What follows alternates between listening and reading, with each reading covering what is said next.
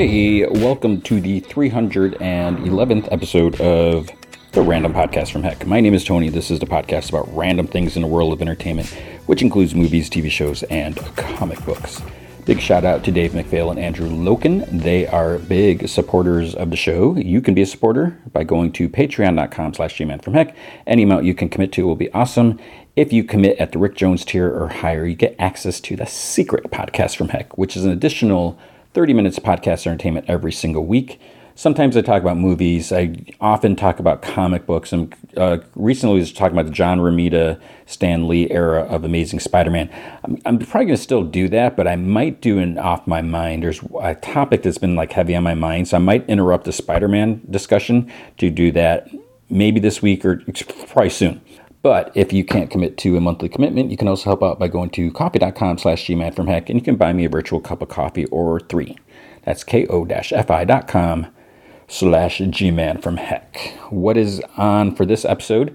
The movie feature is Teenage Mutant Ninja Turtles, Mutant Mayhem. Now, the strange thing about this is, so this movie has been out. It's weird because it came out on the 2nd, I believe.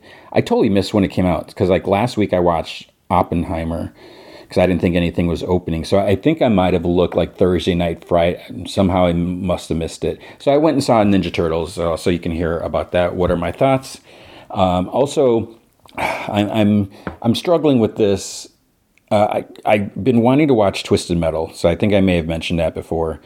I think they dropped all the episodes. I think it was the 27th of July.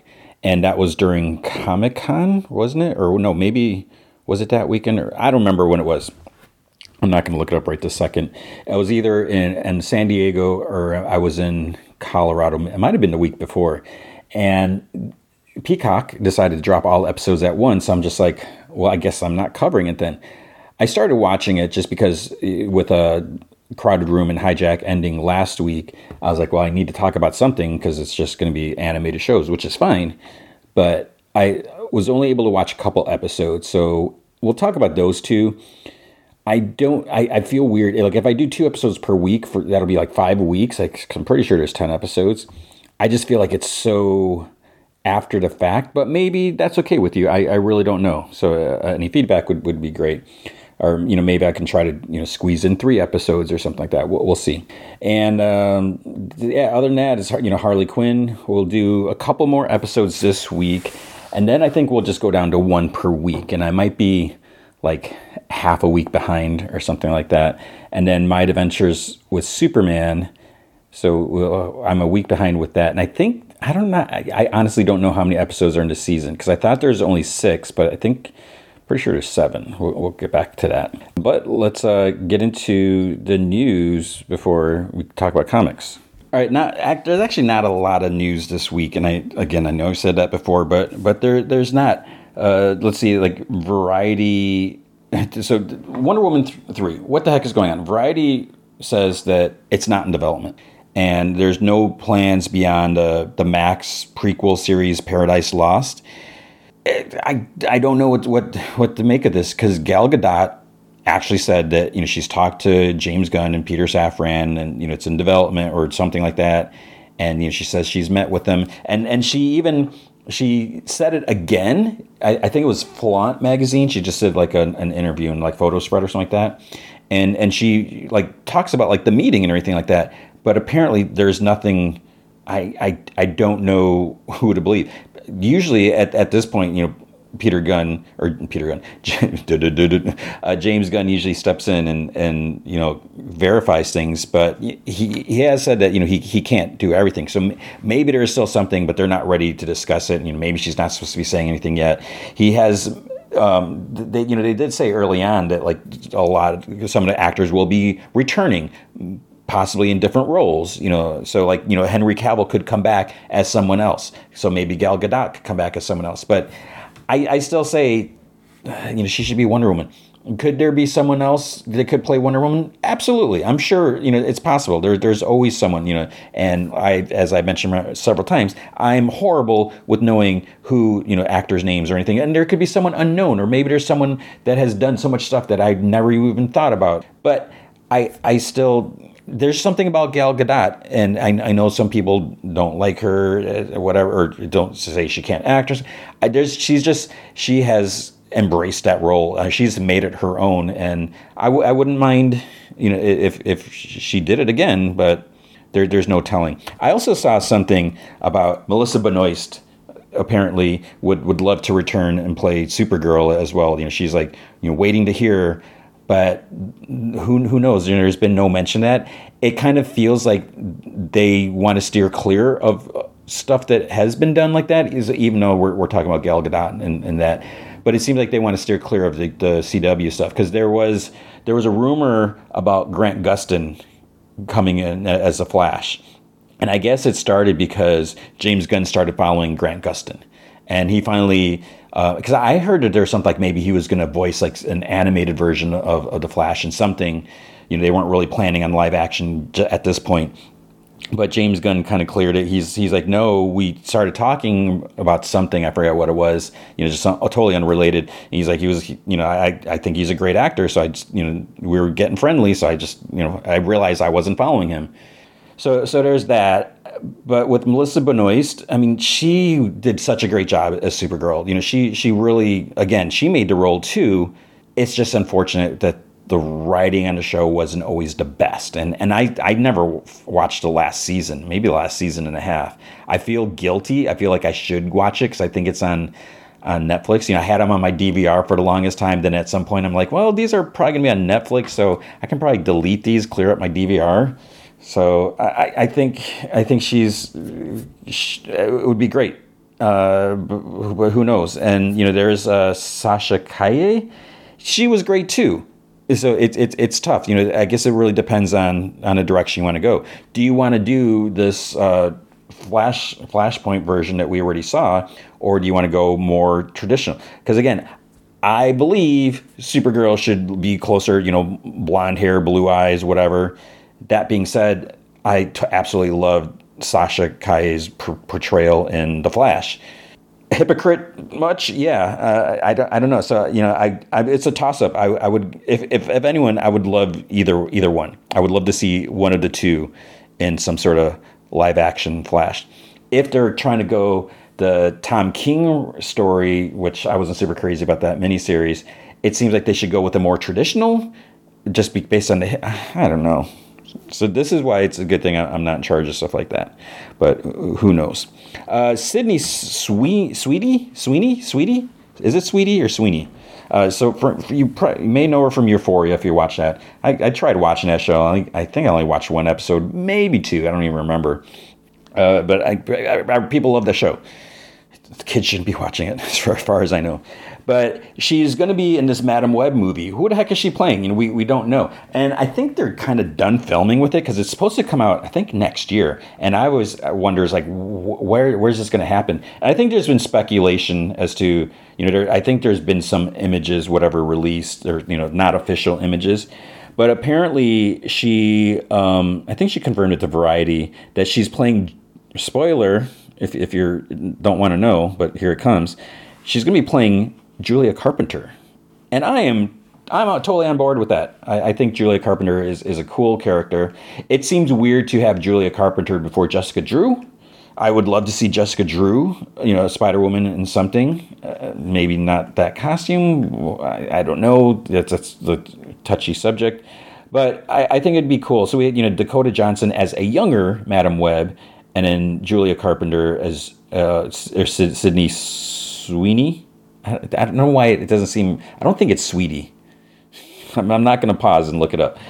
There was the total rumor, and I don't think that this is true, but that how someone, I don't remember who it was. I would love to give credit to whoever fabricated. If this is like made up, I actually kind of sort of like this, even though it's kind of cheesy. But there was a rumor that this was going to be different from other superhero movies. That it was actually kind of like a time caper or something like that. Which you got Loki in that, but that's not what this is.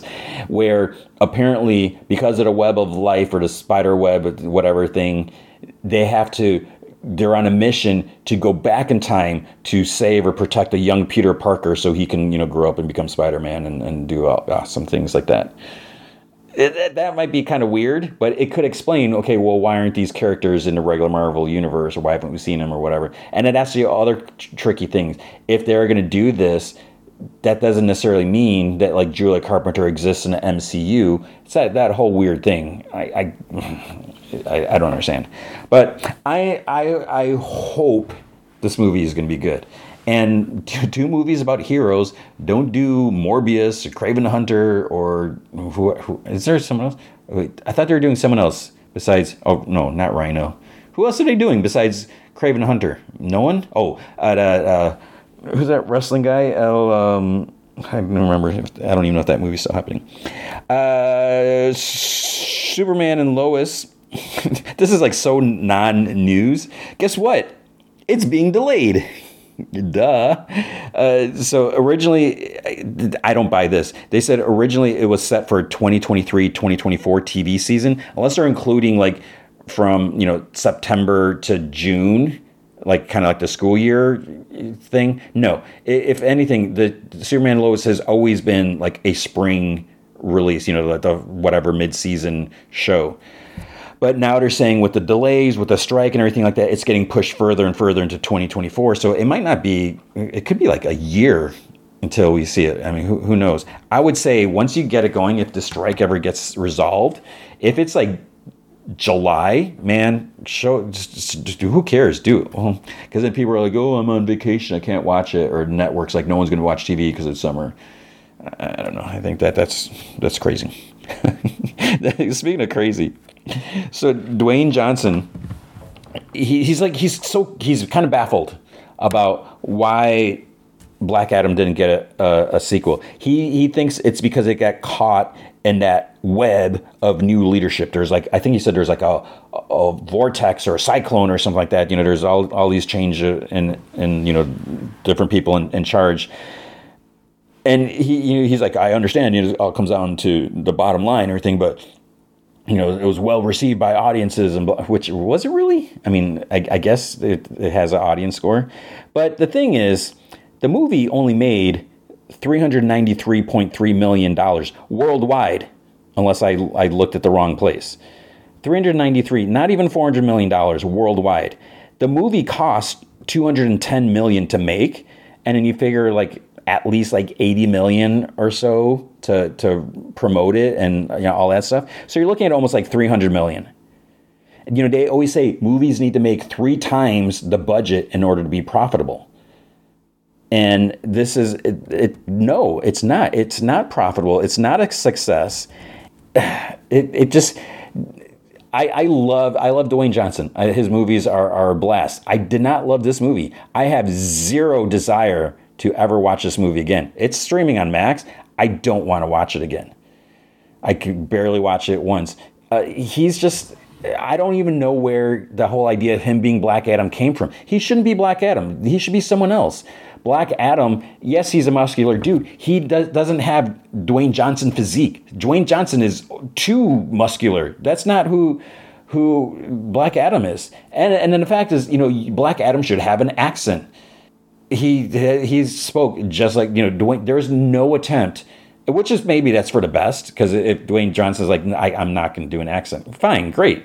But it makes absolutely no sense that you have this dude who was, from the whatever ancient times, and then he gets resurrected and present, and he's just, hey, do you smell what the Black Adam is cooking? I don't know. And and people are complaining about like how DC, Warner Brothers doesn't know what they're doing, because the whole thing is they promised Henry Cavill, that he would be back. It's like, no, Warner Brothers never promised him anything. They never made a deal. Dwayne Johnson, he's the one that pushed for Henry Cavill to make his little cameo and saying that he's back and everything. It's like, no, because Dwayne Johnson thought that may I feel like I'm being mean. I don't want to be mean, but I feel like maybe he realizes like, well, early buzz about the movie isn't great. Maybe if we start like pushing a sequel, because we knew about this whole Henry Cavill stuff like before the movie even came out, which sucked. But maybe, by saying it's like, oh yeah, we're going to do a sequel. It's going to be Black Adam versus Henry Cavill's Superman. So we need this movie to do awesome. So they'll greenlight a sequel and we can have that. It was never going to happen. It was never official. Speaking of not official either, David Ayer, he was talking about the Suicide Squad, and there's the release the Ayer cut, because he's saying that the Suicide Squad movie that wasn't his movie, that they made cuts on it, and that there was like other things that he did and stuff like that. Apparently, he kind of teased that maybe James Gunn will release the Ayer cut of that. Which would be weird because, so that would mean, James Gunn trying to spearhead this new continuity, moving forward and stuff like that. Kind of like, not necessarily embracing what we have currently just because so many people are so hardcore about that. And I agree that, yeah, in some cases, no matter how great Henry Cavill is awesome, you got to cut some ties. And I still think there's more to the Henry Cavill stuff. I feel like we're not getting the whole story there. But I think what they're kind of insinuating is that, people kind of get that not everything is in the same universe. That, you can have, the fact that we have the Batman and we have the Joker, these movies that are not in regular continuity, no one has a problem with that. No one's confused. And I think people kind of get it. You just make it clear. And if you release this, because I know, David Ayer has been talking about this, for the longest time. I feel bad for him. And he said, it wouldn't cost that much to finish it, to make it releasable. So who knows? We'll have to wait and see, I guess. Rumor, who knows about this? Apparently Disney's like they're not sure what to do with Star Wars. They're kind of rethinking everything. And apparently the total rumor is that Mandalorian season 4 might end up being a movie instead of a Disney Plus series. Why? I don't know what the difference is. Does that mean a bigger budget? It means a shorter story. If you're talking 2 hours ish versus 6 hours, 7 hours, however long, So I don't know. And are the shows not doing well? Are they not profitable? Aren't people subscribing for this stuff?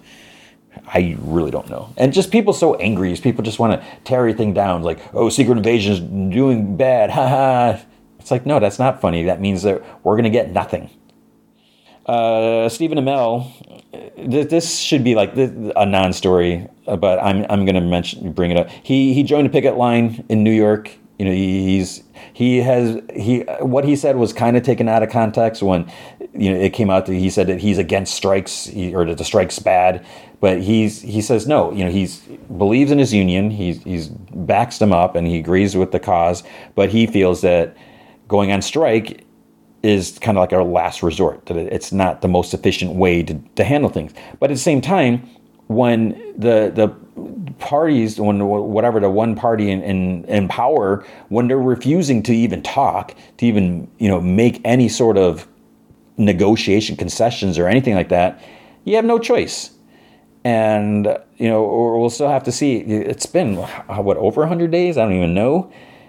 And we're going to start to feel it. What are they going to do? Just do these boards of people, these powers, these CEOs, do they have to answer to anyone? Do they have to answer to boards? But when it gets to the point where we're starting to have like no new releases in theater, they're pushing things back. They still have a lot of stuff in the can that they can still sprinkle out. But even so, when you're doing that, you're releasing the stuff without promotion. You can't get the actors to promote it. That is huge. It does not matter how awesome something is. If you don't have them promoting it, it's going to get lost in the shuffle. That's why so many things are getting pushed back. I really, really, really, really hope that Blue Beetle will do well. One, I hope it's a good movie.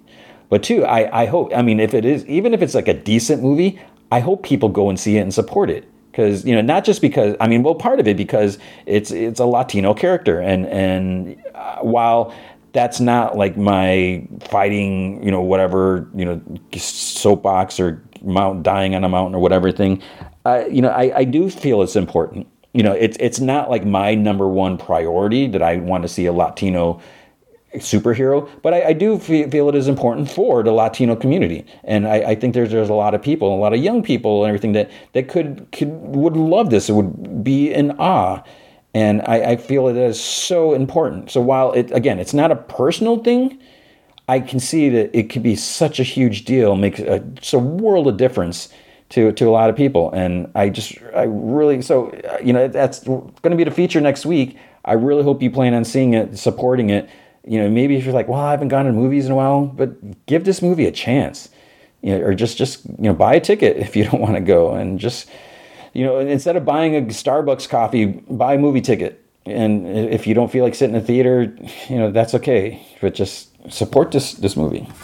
So, and then the last bit of news, not really news. I was kind of bummed. So The Fall of the House of Usher is on Netflix. So this is Mike Flanagan, who did, is this his last Netflix one? Because isn't he going somewhere else? Isn't he going, I forget if he's going Warner Brothers or somewhere, or Paramount? I don't know. But so he did The Haunting of House Hill. He did Midnight Mass. He's done all these like horror shows, and they're so freaky and everything like that. So we got The Fall of the House of Usher, a wicked horror series based on the works of Edgar Allan Poe. Ruthless siblings Roderick and Madeline Usher have built Fortunato Pharmaceuticals into an empire of wealth, privilege, and power. But past secrets come to light when the heirs to the Usher dynasty start dying at the hands of a mysterious woman from their youth. I got the Usher song in my head. So Thursday, October 12th is when it starts. 8 episodes. And, there's Bruce Greenwood, Carla Gugino, Mary McDonnell, Mark Hamill, just to see who else in there that I know. It's just a bunch of people in here. Annabeth Gish sounds familiar. And the problem is there's no trailer. So we get the poster, and we get like first look images. We get some still shots. Still shots don't really say much to me. So I was hoping it was a trailer, but we have that to look forward to. So at least there's that coming out. Of course, they're going to drop all episodes at once. But anyways, that's going to be it for the news this week. All right, with comic books at Image Comic, there was this comic called Enfield Gang Massacre. So this is by Chris Condon and Jacob Phillips. So it says that Texas Blood duo returns to Ambrose County, Texas, with an all-new miniseries set 150 years in the past. Gunslinging action meets dark frontier drama in this original Western thriller as Montgomery Enfield and his gang of outlaws find themselves in the crosshair of an aging Texas Ranger and a newborn county that's hungry for law. So here's a part where I'm like, curse you, Tony, because I started reading it. I think I'm like maybe 7 or 8 pages in, and then it's like one of those things. I thought I read it because then I was like, oh, I need to read this and I need to read this, and then as I'm thinking back, just like now, I was like, wait, did I finish reading it? I just opened it up, like, no, I didn't finish it. So it is cool from what I have read. It's kind of cool. I'm not like the biggest Western fan, but I do like a good Western, and it's so weird to think of having a Western comic, and sometimes it's successful. I love the Jonah Hex stuff that Jimmy Palmiotti and Justin Gray did. I think it can be tricky. A lot depends on the visual. And going back to the Jonah Hex, they had so many different artists, and it all worked. I think it's really about the coloring that can make or break a Western comic. So you should definitely check that out. So that was. It looks cool, and I do intend to finish that. Then there's I Will Haunt You to the End. So this is the 3rd issue. Now, when the 2nd issue came out, it was one of those, stupidly, I forgot to read it. So I did read the 2nd issue and the 3rd issue before reading this. So this is a Top Cow book, which that kind of makes me sad because I don't read a lot of Top Cow stuff. I'm not just like on the radar, and it's weird because it comes out through Image, even though it's Top Cow and all that. This as I talked about when the first issue came out, it's like in this kind of little far off future, climate crisis, and resources are stretched. There's this rich dude, he wants to go to this island, and it's supposed to be like this haunted place and stuff like that. So he brings his crew with him, like a guy reporter. He brings like pure skeptic. But he's like, he needs the money, so he's like, okay, fine, I'll do this and report on it. And the rich dude knows that he's a skeptic, and that's kind of why he chose him. And he's brought some other people, and there's definitely like stuff going on this island. But as we're seeing now, the people that he's bringing, they may have their own agendas and stuff like that. So there's like this mercenary, team that he has for protection. There's this priest that was there before, he arrived like before the main group did. There's this like doctor woman who I think that the rich dude like paid off her like student loan type of thing, and so kind of like she owes him, so she has to come and stuff like that. But there's like definitely some stuff going on, and there's definitely ulterior motives and everything. So it's pretty interesting. We have Kaya issue 10. It's crazy that this is the 10th issue. So Kaya and her brother Jin, they've been separated. Jin's been taken away, and he has to be protected. He's like supposed to be, wasn't he supposed to be like a prince or something like that? And so Kaya's like trying to search for him. She doesn't have her like mechanical arm and everything like that. Jin's like going through like these hallucinations, like he's like somewhere else, and he's like, I got to turn into a dragon and whatever, escape. And so so it's a lot of fun, just this alternate fantasy world or whatever you want to call it. And so I'm just really getting into like the adventure aspect of it. So I like that. Untold Tales of I Hate Fairyland issue 2. So my thoughts on this, it's fun going back and seeing Gert younger, back then. The problem is it's not Scotty Young writing, but they do a good job, and it's not like our regular art. So sometimes it can be I don't necessarily want to say abrasive, but sometimes it's like, ooh, this is not the style that I'm expecting or that I want. But there's some good stories here, and seeing like we find out what's her Claudia, the former queen. There's some interesting stuff with her in that.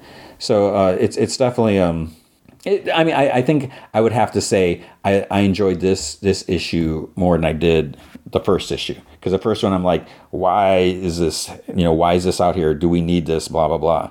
But it's fine. It was enjoyable. Then there's Amazing Spider-Man. So this is issue 31, but technically it's also issue 925. So the main, there's different stories, obviously. The main story is about Randy Robertson's wedding to Beetle, to Tombstone's daughter. So is that going to happen? Peter is the best man and stuff like that. It's by Zeb Wells. John Romita Jr. does a lot of the art. Emilio Laiso does that. So, we could see like kind of like the bachelor party, whatever, stuff like that. And then comes to the wedding. Will we have a wedding go down without a hitch? That's the big question. Throughout this, let's see, was it this? I don't think it was this story. There's, I guess we'll say, because Felicia Hardy ends up showing up at the bachelorette party, and she starts like thinking about her and Peter's relationship. So there might be something there that is a big deal. There's also a story which seems like kind of sudden.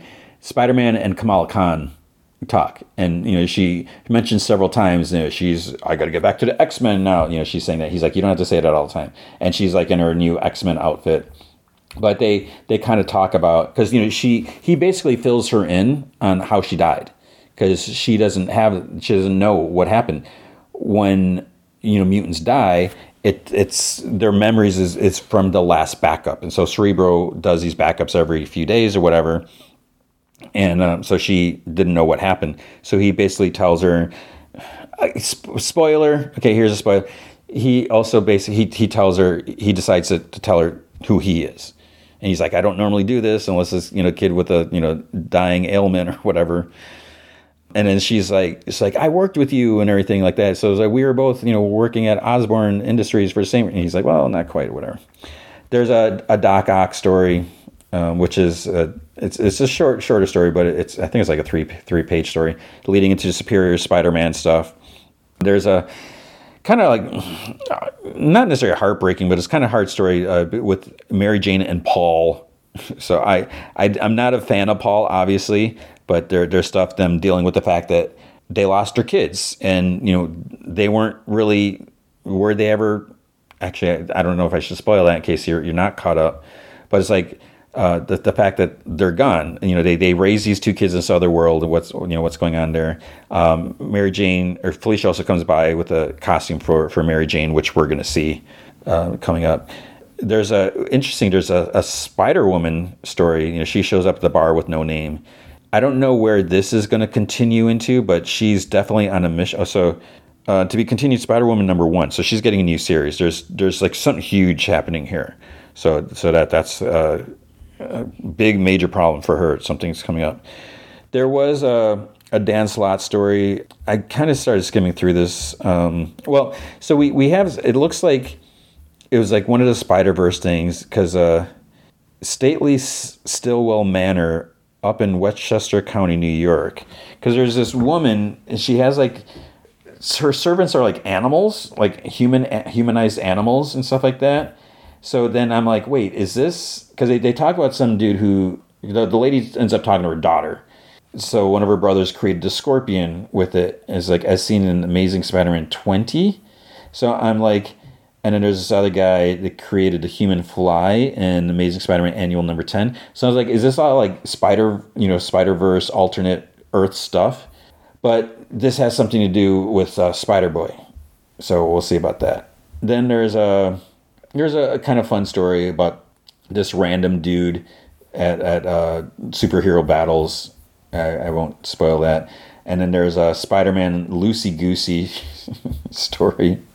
And then stuff about Kraven, who I guess is coming up in the next issue. And I don't care about Kraven. And then, then there's something about the most notorious Spider-Man story ever told returns. I must have missed the first one, because this is like 2. Because I got a press release about that. But so it was a decent anniversary issue. Hit or miss. There's some misses for me personally, but other people might appreciate it. Then there's Avengers #4. So the Avengers are, they're trying to save the world from, these evil beings, gods, whatever they are, and everything like that. There's some interesting dynamics with, as the team is split up into to protect the different cities and all that. One thing that kind of bothered me a little was Sam Wilson and Black Panther, like their interaction, because Sam really doesn't like Black Panther now. He's like almost like rude, and it's like, okay, there was some recent stuff going on. I feel like I missed something, like the full extent, like why he's so angry. But it's like, maybe he's not a king of Wakanda anymore, but you got to respect Black Panther, because even when he when he's on a team, Captain Marvel's like, I feel like you should be leading the team or something like that, and he's like he has his own things to deal with, but he's there in a consulting position as well. But it just seemed a little weird and petty on Sam's part and stuff. So with this, I have to say, it's Jed MacKay. I love Jed MacKay's writing. I gobble up, whatever he's done. I love the Moon Knight stuff. I absolutely love the Black Cat stuff. But there's something about this, and so it kind of got me thinking. Is like, do I like, or do I prefer Jed MacKay writing single or like duo characters? Very whatever. It's like, do I not like him as a team writer? But maybe it's just this villain, this group that they're dealing with that I'm not vibing with.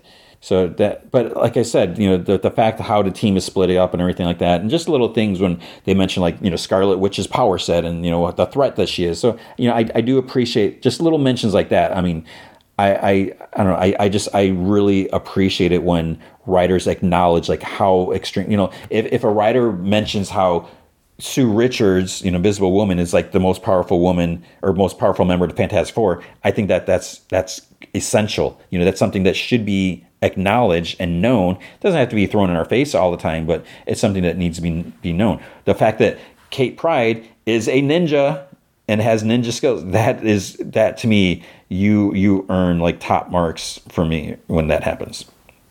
Okay, what else? We had another one of those Captain Marvel Dark Tempest. I didn't really, something about the first issue just was off, so I didn't read this issue. There's Children of the Vault. I do not like these characters. I did read this issue. So this is, after the fall of X, the Krakoa's gone. So with the mutants gone, they basically come out of the vault. And that's kind of a problem because they're so extremely powerful. They've been in there for like years or whatever, thousands of years because time passes differently. So what does this mean? We also have Cable and Bishop basically. And I feel like I've missed some stuff there because they hate each other. There's like they have some history and they just don't trust each other. But a lot of it is like, okay, the Children of the Vault, they're calling themselves the Children of Tomorrow. They need to be dealt with and stopped. And there's like, the mutants aren't around. So that's kind of a problem. There was Guardians of the Galaxy issue 5. I'm having such a hard time with this Groot Fall story. And, when this series was first announced, I was like, oh, this is kind of interesting. And, with this new kind of direction they're going in. But I don't know, something about it is just not clicking with me now. I'm having a hard time with this. We have another one of those GODS stories. And I just realized I stopped. It's like after the next issue page. So I realized I didn't read that. So I just looked at it now because I saw it mentioned on the cover. Something with the collector. I don't really know what this God stuff is. And hopefully it'll entertain me or whatever. There was a Ghost Rider Wolverine, Weapons of Vengeance, Alpha. I didn't want to read this. I'm just like, ugh. But I did. I started reading it, and of course, there's like a flashback story, which is fine. We see like so it must be like early with X because like Wolverine needed this lady brings this kid to the Xavier Institute, whatever, and Wolverine jumps out. He's like, "Who are you? You're not welcome here." And so he's very like rude and feral and annoying. But we see the other mutants like Nightcrawler and Storm and Kitty Pryde's there. So it's around that time. So if Kitty was there, he shouldn't be that rude. But this lady is concerned about this kid. She thinks he's a mutant, but Xavier, he's like, oh, he's not a mutant. But there's like this bigger problem. So anyways, this whatever happens here, it catches up to the present or something like that. And because Ghost Rider was involved in this flashback stuff too and everything. It was all right. Something about all the supernatural stuff like that. It's if I have a choice, I'm not going to read it. I don't really care so much. Immortal X-Men 14. So more Fall of X, stuff. Xavier's basically sitting on Krakoa. He's the only mutant there. He blames himself because when Orcus, whatever, when they're like, okay, you need to send all the mutants off planet, or we're going to kill them all, type of thing. But now we don't know where they went, and he thinks that he sent them to their death because he can't sense them or whatever. There's also stuff with Sebastian Shaw, and his plans didn't quite go as well as he thought. There is a little bit of an update with the other mutants, like where they may have possibly what happened to them. So if you're invested in all that, you definitely should be reading that issue. So I'm glad I did because I haven't been reading it before. Miles Morales issue 9. I've been struggling with the Miles Morales comics, even though you got Hobgoblin here. I love Hobgoblin. I didn't love this issue. I mean, poor Miles is like dealing with some stuff. Like his spider sense is like acting all wonky and everything. So Hobgoblin's trying to steal some stuff from like Beyond storage place. And, Miles is trying to stop him because, even though Beyond is horrible, he doesn't think that Hobgoblin should be having this stuck to and stuff like that. So there's a big fight. It's a rough battle and everything like that. But then we find out like, okay, basically Hobgoblin's looking for like this mind. It's like kind of like a brainwashing, mind wiping device. So it's like, what's he going to do with that? So, okay, there's maybe a reason for that. There's Red Goblin, issue 7, which I can't believe that's still going on. Cindy Moon is Silk. Silk, issue 4. Actually, I started flipping through this. Okay, it's not the last issue, but I just cannot get into it. Like, just heard the villain. I can't get into that. it's so upsetting because I really like the character. I think she's a cool character, and I like the earlier series, but like the last one and this one, it's not working for me. Then there's a Spider-Man Contest of Chaos #1, and I don't think this. I think I'm trying to see if this is just it's Spider-Man Annual #1, Contest of Chaos Part 1. It's by Stephanie Phillips and Alberto Fauché. I didn't like this, and so we have I believe it's young Agatha Harkness doing some stuff, and it looks like people are being transported to do something. So then it ends up being like Spider-Man versus Wolverine. Wolverine, he can just be so annoying sometimes. And, because he's so cool because he's got blades and he'll kill you. He'll cut you. But it's like he's basically just a big bully.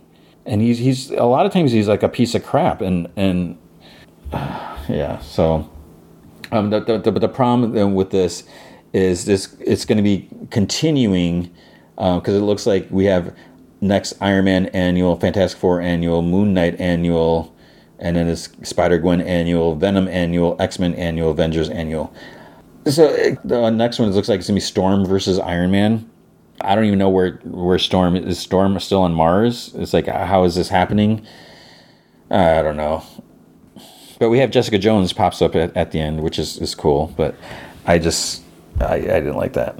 Then there was a Star Wars 37. I almost didn't read this just because of time, but it's one of the Dark Droid stories, Lando versus Lobot.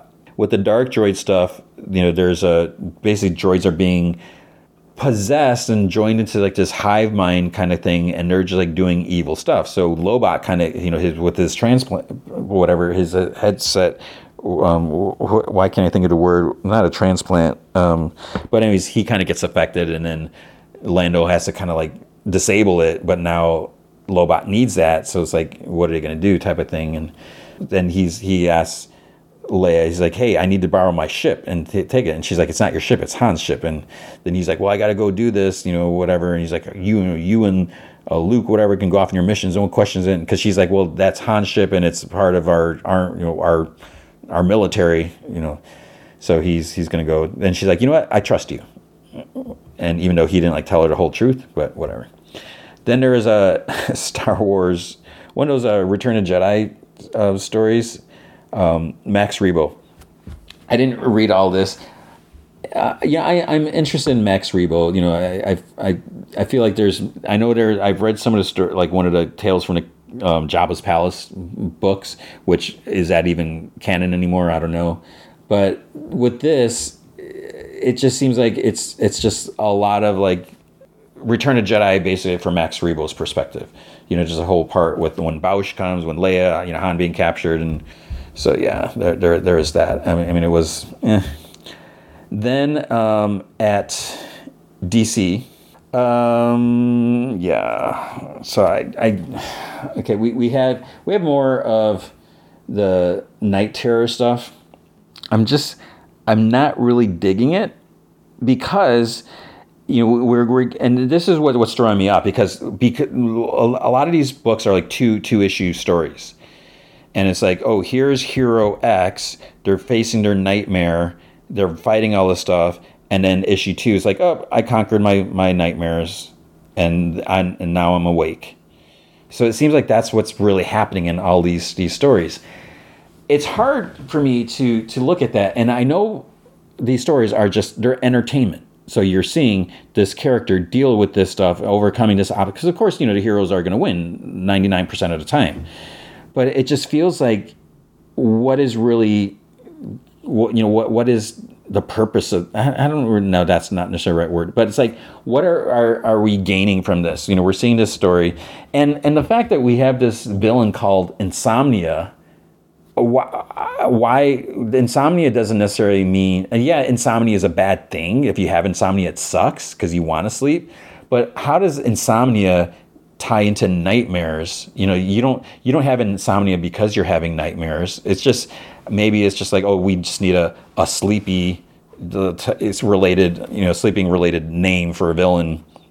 So I don't know. So we have a Superman annual, and yes, there's just a lot of these. I'm trying to remember. It's just more of the same. And there's a Teen Titans one.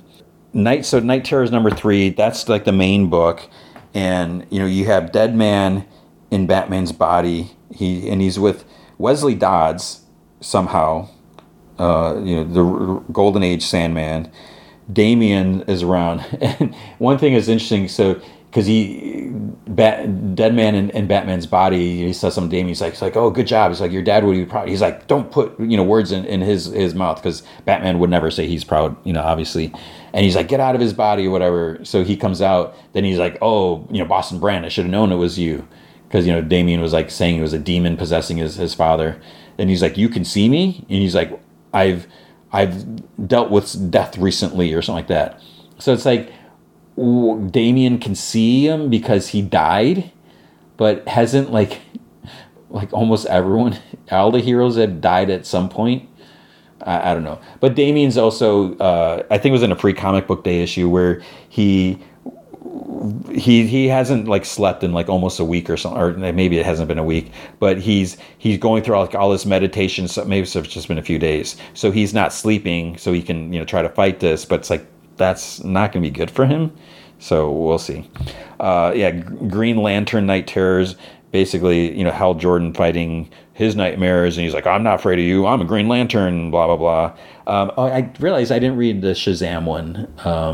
Because I'm a Mary Marvel fan, so I missed that. Night Terror is the Flash. I didn't care for this. So in this Terror, in the first issue, Wally West gets severely injured in this fight against Gorilla Grodd. So Barry, of course, he's going to go back in time, try to fix things, go back and try. And then because he's doing like he just keeps getting affected by fighting and gaining with the Speed Force and just other. He gets all like mutated and everything, and it's just. It's like, I don't know what's going on. There's Night Terror's Robin, which is basically had Tim Drake and Jason Todd. So here, if anything, of all these books where it's like, okay, nothing matters, there are some repercussion, or there are some developments between Jason Todd and Tim Drake. Because, they're basically... Hopefully we will see some this carry forward, because Tim is still like very hard on himself. He's worried, and like his nightmare is seeing his dad die, by Captain Boomerang, and Jason blames himself. He's feels like he's all alone, and he's just this failure. He kills people. He's went over the edge and the dark side and stuff like that. And Tim's trying to say, it's like you're not alone. He's like, even though you pushed us away, we're still here. And the fact that you did this is not your fault. So hopefully those little bits, because we've seen Jason Todd every once in a while making little progress towards dealing with his issues, because it is unfortunate what happened to him, and because he's like, you didn't fail, Batman, whatever. It's like Batman failed you, your mother failed you. The fact that how he was killed originally. So if anything, that would be hopefully we'll see some of that. Night Terror Zatanna. I kind of sort of enjoyed this. It was fun seeing Zatanna. I feel like I don't read a lot of Zatanna, even though she was in Justice League Dark. I couldn't get into that so much. But I liked some of her stuff here. There's a lot of stuff like, oh, my dad, evil dad being mean to me and stuff like that. It's not really my dad. It's a nightmare. But I like the weird team up between her and Robot Man, Cliff, which is so weird. But there's something about it. I don't know if they're going to push this further. We'll see, but that was kind of fun, as much as it could be from this stuff. Danger Street issue 8. This is okay. I'm intrigued with this because I have no idea where this is going. I love this lady cop in here, and there's something about her. It's weird seeing the Creeper, and then just I don't know where this is going, but I'm so intrigued with this. Wildcats issue 10.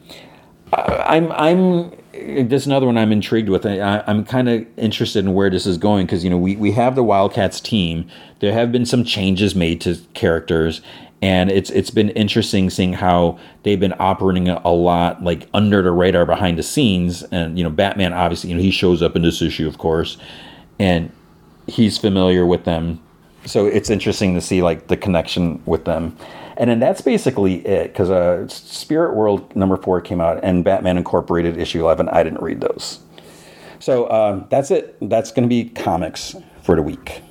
My Adventures with Superman, Season 1, Episode 6, My Adventures with Mad Science. So one of the things I discovered, as I'm a week behind, I thought this week was, Episode 6 was the last one. There's actually an Episode 7. It's that's awesome. I don't know how many episodes there are, and I'm sure it's out there somewhere. I tend to go off of IMDb, and they're usually pretty good at listing. I know it's sometimes it's user based or whatever. But anyways, so My Adventures with Mad Science. Lois is trying to call to apologize to Jimmy, because remember last week, episode 5, Jimmy disappeared, got taken by Bigfoot or something. So Lois is trying to call Jimmy to apologize. She says it's Clark's fault, which is a bunch of crap. And this episode kind of got me a little angry. I might have to do an off my mind about a topic here about Superman's secret identity and the lying aspect of it. So she's headed to the campsite now. She opens the door to leave, and she's startled because Clark is standing right there. He's about to knock. She tries closing the door, and he puts his hand to stop it. And he's like, Jimmy isn't answering, his cell. And he's not answering, hers either. So she's momentarily concerned, but then she's like, well, maybe it's because, you stood him up. And he's like, it's more than that. She's like, I flew to the campground. No, Jimmy, I flew over to Forest, the Daily Planet, nothing. She's like, Lois, he's just gone. And she's like, disappeared. Then she's like, just like everyone who came in contact with the tech, which that's a bit of a stretch there. And he's like, I know you're mad at me, but this isn't about us. Something has happened to Jimmy. You're the best investigator I know, and I can't find him without you. He's like, please. And she's like, Then she walks past him out the door. He sighs, like, thank you. And then she turns around in the hall. She's like, let's get one thing straight. I'm doing this for Jimmy, not you. And we could be overreacting. Maybe he just turned off his phone. Jimmy wakes up and he's like, what? He's strapped to a table. He's like, hello, why am I strapped to it? And then this panel thing opens up the ceiling, and this kind of little robot probe thing, something comes at him, and he screams. Lois and Clark are walking through the woods. Lois finds a footprint. She's like, this is Jimmy's size. He was walking, not running. So it's like, wait, she's an investigative reporter and a natural tracker, and she just happens to know Jimmy's shoe size. And then Clark's like, so how do you know how to track people through the woods? And then she's like, wilderness weekends. Dad took me on wilderness survival weekends as a kid. He taught me how to use a compass, find a path, purify water, set bones, et cetera, et cetera. But wait, so she went on wilderness weekends? She never told Clark that. She lied to him. So stupid. That's her logic. He's like, that sounds intense. I didn't know that about you. And she's like, yeah, there's a lot about me you're never going to know. And it's just like, oh my, I'd be like, all right, great, fine. You're going to have that attitude. Softly, he eats himself. He's like, great going, Kent. He zips up to catch up to her. And then he has to suddenly stop because they've come to this big fence. There's barbed wire. It's danger restricted area. He's like, I scouted the forest from the air at least a dozen times. He's like, how did I miss this? Lois gets her on her phone. Then she's calling. Then she hears Jimmy's phone. There's a hole in the fence, and she crawls through it. Takes off her backpack behind. Clark picks it up, crawls through the hole. But then as soon as he does, he gets hit by some sort of painful energy, something is going on. So I don't know if there's a force field or something around the place. And Lois calls out. She's like, I found his phone. And you can see some weird structure in the distance. At first there's wait, there's something wrong with the top part of it. There's a circle or something. Lois plays Jimmy's last video, so I guess he doesn't have a passcode on his phone.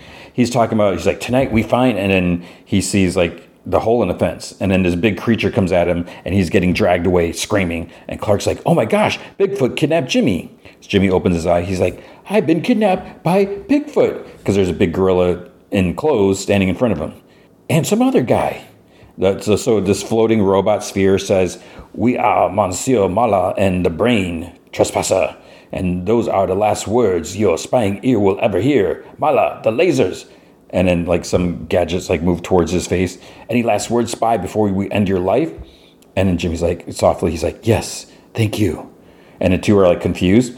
He's like, this isn't how I thought it would end, but at least I got to meet a super intelligent French gorilla before I died, which means I was right about everything. Too bad my so-called friends will never know. So go ahead, open my brain. At least someone cares what I think. So there's like a laser and a buzz on and everything. They kind of like retract a bit. Then Mala's like, you seem troubled by something. Would you like to talk about it? Then Jimmy and Brain both are like, what? Lois and Clark reach a clearing through the trees, and there's a sign that says Cadmus Minefield. Lois like bumps this rock with her foot, and then there's like a big red light on the end. Clark like draws her attention to the field, and he's like, because there's like army jeeps and tanks and skeletons.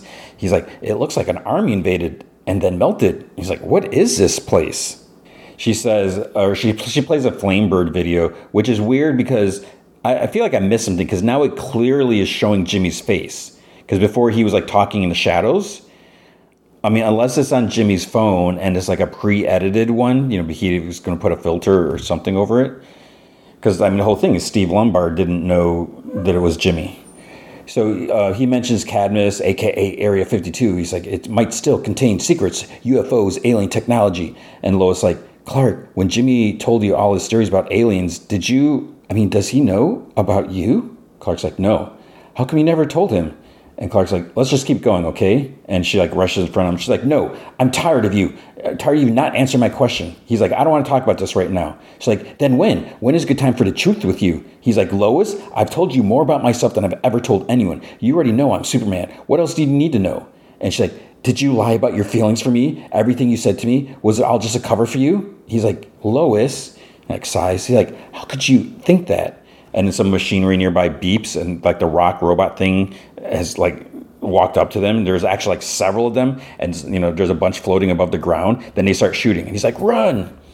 Mala's like, voila. He's like, welcome to Cadmus. Jimmy squeals excitedly. There's like floating armored creatures, like something like in tubes. There's like weapons. There's all these big computers. Brain's like, for the record, I am against this. Jimmy gasps. He looks up like this hanging mechanical creature. Is that the Loch Ness Monster? And Mala's like, it is one of the mutants we lost in Scotland. Yes. And then gasps, no, wait, are those? He runs up to some weapons, and Jimmy and Mala both say, the CIA's classified sonic guns under development until the creator mysteriously vanished. And then there's like, also, the creator didn't vanish. We recruited her. And Jimmy's like, I can't believe I'm touching one. Have you two seen my phone? And Brain's like, phone? You wish to expose our existence? He's like, I'm just trying to show the world how amazing this all is and to prove how right I am to two people specifically. So it's all about him and pushing his Flamebird channel, right? Which is annoying. It's like he's trying to get a job at the Daily Planet, but he cares more about his Flamebird channel with 6 followers. So he just cares. And this is the thing that drives me nuts about how like a lot of the industry, people are more concerned about their personal brand than they are about who they're working for. It's like, when I was on, doing Comic Vine and everything, I was pushing stuff through the Comic Vine, channels. My thing was secondary, whatever. And then Brain's like, people you brought with you. And then Mala's like, Brain, for the love of it, would you stop threatening our guest? He's like, prisoner, and why are you giving him a tour? He'll lead others here to destroy us, my love. Which is like, oh, my love, huh? And he's like, must you always assume the worst? For decades we have been alone, no one to talk to, let alone admire our work. Perhaps the world is more accepting now, huh? Perhaps things won't be like last time. And Jimmy's like, what do you mean, like last time? And Brain's like, no, don't tell him any. And then Mala just continues, 22 years ago, we belonged to Cadmus, the U.S. government's top secret science agency. We, along with the military division Task Force X, were given strange technology by the government. And we see like some flashback footage. Our orders were to make weapons, but while our sister program relished the charge, we were not interested in destruction. This is supposed to be a French accent I was not even trying to do. So we used the technology to create. After an experiment gave me super intelligence, I began to work with another young scientist, which bloomed into a wonderful partnership. We were men of science stepping into the unknown. But when it was discovered that we were making things to change the world, not harm it, Task Force X, I knew I was going to stumble. Task Force X was sent in to eliminate us, but in their attack, they disturbed our most fragile experiment, an unstable black hole. So Task Force X assumed there were no survivors and moved on. Brain lost his body, but his mind and his art remained. And so I can spend my life with the man I love most in all the universe. Jimmy's like, wow, your story and mine are kind of similar. And then I was like, gas, it's like, you were also hunted? And Jimmy's like, close. My friend stood me up for a camping trip. okay, your story has more kill squads, but I know how it feels to be abandoned by people who are supposed to support you. My friends don't take my work seriously. They don't take me seriously, which is just like ridiculous. I know, Mala's like, I know little in this world, but if someone cares for you, they want to know how you feel. You just need to speak your mind. And if they still reject you, you can stay with us. And Brain's like, what? 9. We must eliminate him. Mala's like, oh, that's your answer for everything. Eliminate this. Kill that. Leave the dishes until they get mold. Then claim it's some sort of experiment. And Jimmy's like, tries to excuse himself to go to the bathroom as they bicker. And then he ends up in a black hole machine, like room, whatever. And then he like gasps. So Lois and Clark are still getting shot at, which is like a long time because that was like such a long like conversation. He tells Lois to keep running. He stops. He tries punching one, and it stops. It doesn't really do much to it. So these things must be super tough. It stops, and the others join up. It stops, and like the others join up, alongside it. And then it turns into like some kind of robot that's like kind of like twice Clark's height, and it like swats him through the trees. He goes flying. He lands in front of Lois. He tells her to hang on. He like zips up, but then they both kind of like fall back. And then she's like, Clark. He's like, I'm sorry, something's wrong with my powers. They're weaker somehow. And then like more robots are charging at them. She's like, Clark, run. So, but then there's like some mines or something on the ground because there's like little like squares or whatever. So just they step on one and it destroys the next one that goes over it. So that's kind of looked out for them. And then the second one, they step on it. I think Lois steps on it or whatever. They go through this gate and then like a force field kind of like closes behind them. And Lois is like, they're not following. And she steps like another one. This big cannon lights up in front of them. So now their luck is against them because they run around the tree, and it starts like shooting at them. Clark blocks it, and his jacket and shirt gets like obliterated. Then he falls to his knee when it's finished, and she's like, Clark, and she's like, are you all right? And he's like, I'm fine. She's like, but Clark, and he's kind of like scraped up and everything. He's got some cuts and stuff. He's like, I'm okay. Everything is okay. And she's like, how did you know you'd be bulletproof? He's like, I didn't. I just knew that you weren't. And he's like, yeah, let's find Jimmy and get out of here before something else happens. So Brain and Mala join Jimmy, and he's like, is this the unstable black hole that destroyed everything? And Mala's like, of course not. It's like, this is a new one. And Jimmy's like, why would you make a new one? And Mala's like, well, you see, we may have deliberately blown it up to fake our death and escape. But since then, we have lived a simple life of peace. When we figure out how to stabilize it, it will become a wormhole, a gateway to other dimensions where we might not be welcome, not feared. And Brain's like, ooh, unless it blows up first. And Jimmy's like, that's not something to be excited about. And Mala's like, fear not, Jimmy. As long as nothing disrupts the flow of power to this room, it is perfectly safe. Then an alarm buzzes, of course. Clark is trying to pry open a door to the building. He finally gets it open after straining for a bit. He's like, we need to be careful. He's like, who knows what? And he gets like slammed. Brain says, I told you he'd lead enemies to us. Brain has like attached to this like giant like robot body, and Mala like runs out roaring. Jimmy's like, everyone stop. And Mala's like, you know these intruders, Jimmy? And he's like, yeah, these are the friends I was telling you about. And he's like, oh, the bad ones. And Brain's like, And Lois is like, what? It's like, no, we're I mean, yes, we did forget about camping. Mala's like, we will give you space. And Brain complains, he's like, I want to watch them fight. So Clark's like, Jimmy, we are so sorry that we let you down. He's like, I am sorry. This whole situation made me realize that I held things back from you, and I shouldn't have. Jimmy, you deserve to know that I am. He starts taking his glass off, and Jimmy's like, Clark, I know you're Superman. This is not a big reveal. And he's like, what? Wait, what? You know? Since when? And Jimmy's like, we've been roommates since freshman year. The day I met you, you ripped the handle off the door, and then you tried to play it like the screws had just come loose. And he's like, I mean, it could have been the screws. And Jimmy's like, the handle was ripped in half. I didn't say anything because it seemed like a sensitive subject, which is exactly the point. At least Jimmy gets it. Lois clearly does not. And he's like, so I thought that if I waited, you would tell me when you were ready. Lois groans. You've known this whole time? Why didn't you tell me? Then he's like, hold up. You told Lois before you told me? Your best friend? And Clark's like, okay, it's been a weird 24 hours. My powers aren't working, and we've been chased all over this place by robots. So let's just take a deep breath and stop yelling. Mala says over an intercom, robots? What robots? And Jimmy's like, what happened to giving us space? He's like, Forgive me, Jimmy. I love drama, but Cadmus never created any robots. If you are being chased by something, it is not one of ours.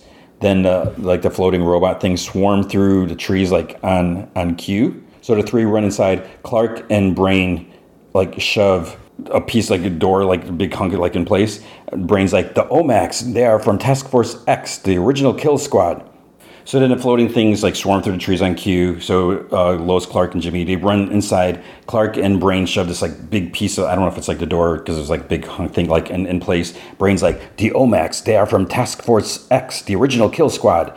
And then their blast like knock Clark and Brain back. And he's like, something must have awakened them. And Mala's like, allow us. And then like bangs on the wall. And then three like the armored critters that were like in the floating tubes, they run at the OMAX. And Jimmy's like, and who are they? And Mala's like, we got bored of hiding. Like 1 year in, we made a bunch of mutants, okay? But other than creating a black hole and an army of mutants, we live a simple life of peace, mostly. And then, big explosion. Mala's like, gasp. The containment field, fall back. And Lois like, why is there a black hole? And Jimmy's like, ask the mad scientist. And Brain's like, genius is never appreciated in its own time.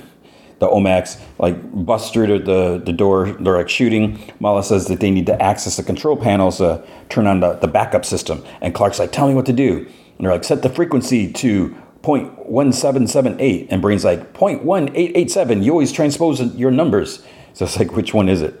He's like, keep entering those numbers until it works or we die. And then so Brain, Mala, and Jimmy and Lois start like shooting. They grab these like baton guns, which is like weird weapons. And Jimmy says to Clark, he's like, before we die, I gotta know, why did you cut me out of a huge part of your life? And Lois is like, and me. And Clark's like, because I was scared. All I ever wanted was to be normal. I don't want you to treat me like I'm an alien. I just want to be your friend. And Jimmy's like, Clark, we don't care what you are. We're friends with you because of who you are. Lois is like, and we just want you to be open with us, which is a bunch of crap, Lois. Then Mala's like, open, that's it. And like swings over. He says that they need to open the containment field, let the black hole hit critical mass for it to stabilize. And then it starts like sucking up the OMAX. Unfortunately, Jimmy, Lois, Mala, and Brain are getting like sucked up too. Clark reaches out and manages to grab Lois's hand. Jimmy's like holding onto her legs. Mala's holding onto Jimmy's legs and also Brain's hands. So Clark's like hanging onto a railing. They're all like floating, getting sucked in. But then the railing snaps. But then somehow the black hole like lets out the spark. So it's like they don't get pulled in just yet. So it must be perfect timing. And then it turns into like this big white ball of gas or something like that. So outside, Lois puts her jacket on, a shirtless Clark, because it's like a really big jacket, I guess. Clark, and she smiles. Mala says that, that they must leave. The red sun Omega field that was keeping Cadmus hidden is no longer operation. He's like, but I will miss you, Jimmy. And then they hug. Brain says to Clark, so the general found you yet? And Clark's like, how did you? And Brain's like, the OMAX woke up after you entered our perimeter. The Omega field affected you. The tech reacts to you. I don't know what they gave us 22 years ago, but you are somehow caught in the middle of it. And if you are, then you are in the crosshair of Task Force X, of him. And he's like, who is he? A man who would blot out the sun if he thought his country demanded it. The one we've been hiding from. Because once he sees you as a threat, he will never ever stop. Come with us. You are different, strange like us. And this world, it's not so forgiving of that. He's like, I have to stay. I have to believe that this world can be a place where everyone is accepted. And I need to help it get there with the people I love. And Brain's like, then until we meet again, auf Wiedersehen, Clark Kent. They shake hands. Mala's like, and now we must take our leave. And Jimmy's like, if you come back, we're doing an interview for Flamebird, which is ridiculous, Jimmy. And then at least Lois is like, and a Daily Planet. She's like, I think we need some pictures, though. Perry might, take some convincing, to become a true believer like us. And she takes Clark's hand, so they're holding hands. Mala hits some buttons. Brain asks if he's ready to step into the unknown. And Mala takes his hand, always mon amour. So they're going to walk through the portal thing. Later, we see the general, is inside the remains. He's told there's no sign of what the old tech pinged them about. And he's like, this is nostalgic for me. It's like my first operation, my first hard call I had to make. And he's like, I want your opinion on the tech here. Put that brilliant mind of yours to work. So he's talking to, I think it's Dr. Ivo from a couple episodes ago, because I don't remember. I think it was. I'm trying to remember what he looked like, but he's like wearing like a shock collar thing. You know, like it's probably going to blow up, like what they put in Task Force X. And he's like, but why would a humble kidnapped billionaire like me do that? And the general's like, because we want the same thing, to take down Superman, to rip him from the sky, and to bury him so deep the world won't even remember his name. And then I was like, yeah, no, in that case, I can work with all of this. And his like right eye's like glowing purple, so he must still have some stuff. When do we start? And that's the end of the episode. All right, then with Harley Quinn, season 4, episode 3, Icons Only. So we'll do, like as I mentioned earlier, we'll do episodes 3 and 4.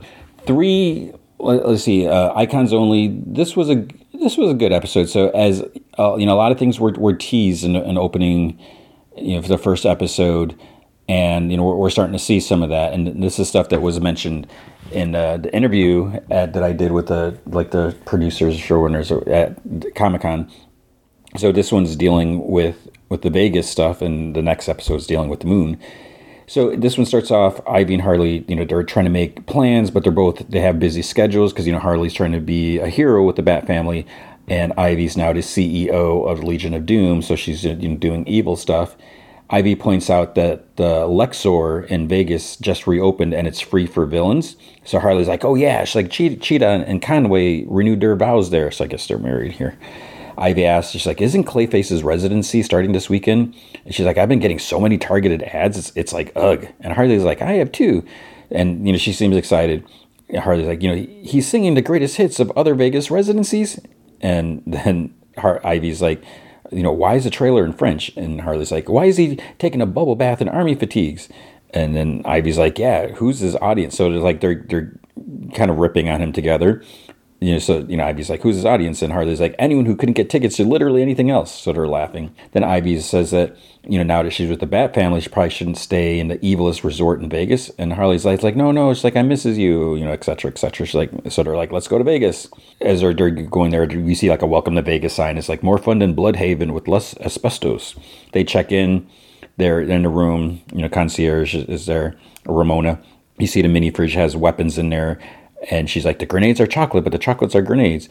And then Ramona asks if they need anything else. And Ivy's like, sure. She's like, we'd like a pair of tickets to the Clayface show. And, might as well check it out while we're here. Ramona laughs at them. She's like, that show's been sold out for months. And they all laugh. Then Ivy's like, wait, are you serious? For real? She's like, well, good news. Mr. Face has invited you to his pre-show pool party this afternoon. And Ivy whispers to Harley that she's like, I'm just going to have Nora handle the tickets because Nora's now her assistant at the Legion of Doom. And there's also these like little Starro bellhops like bringing stuff, whatever. So Ramona offers them complimentary blood of your enemy shooters to Ivy. She's like, yours has some of your 4th grade math teachers. And Ivy's like, oh, and then she raises her glass to the best weekend ever. Harley like tosses her shot like over her shoulder. So she's like, no thanks. Ivy later looks at this like evil pamphlet, wondering what they should do first. Then Harley gets a call from Batgirl and she like cancels it. Harley suggests that they go to some like artsy glass blown ceiling place or something like that, and then stop at the M&M store or something like that. At the pool later, you see like Man-Bat flies in with a keg. There's a chicken guy, Cock King. He grabs a knife from the water and he stabs Codpiece in the gut like for three times for some reason, and then he just like knocks in the pool. So I guess Codpiece is dead. There's so many people are dead in this series. Harley and Ivy, they arrive in an elevator and they got like shopping bags, and Harley apologized. They had to wait like 3 hours in line.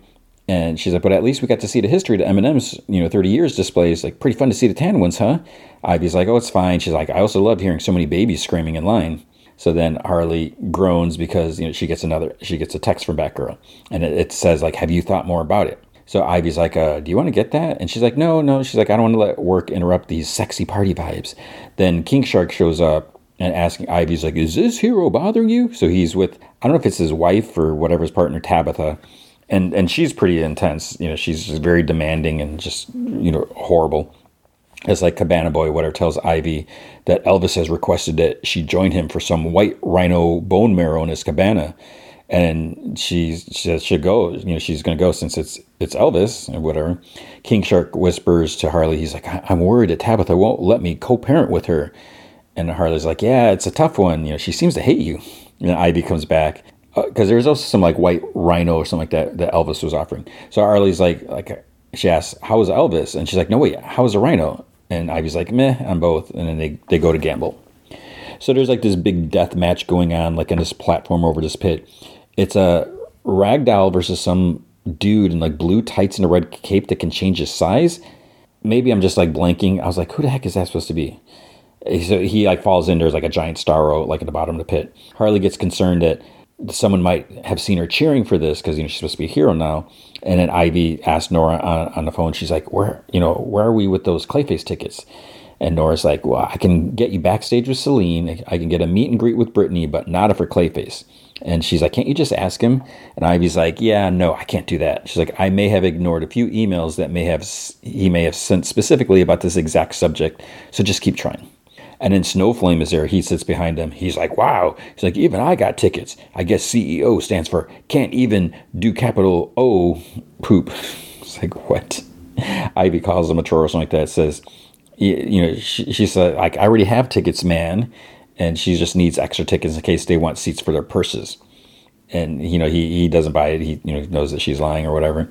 Then he's like, hey, what's with the narc? Referring to Harley.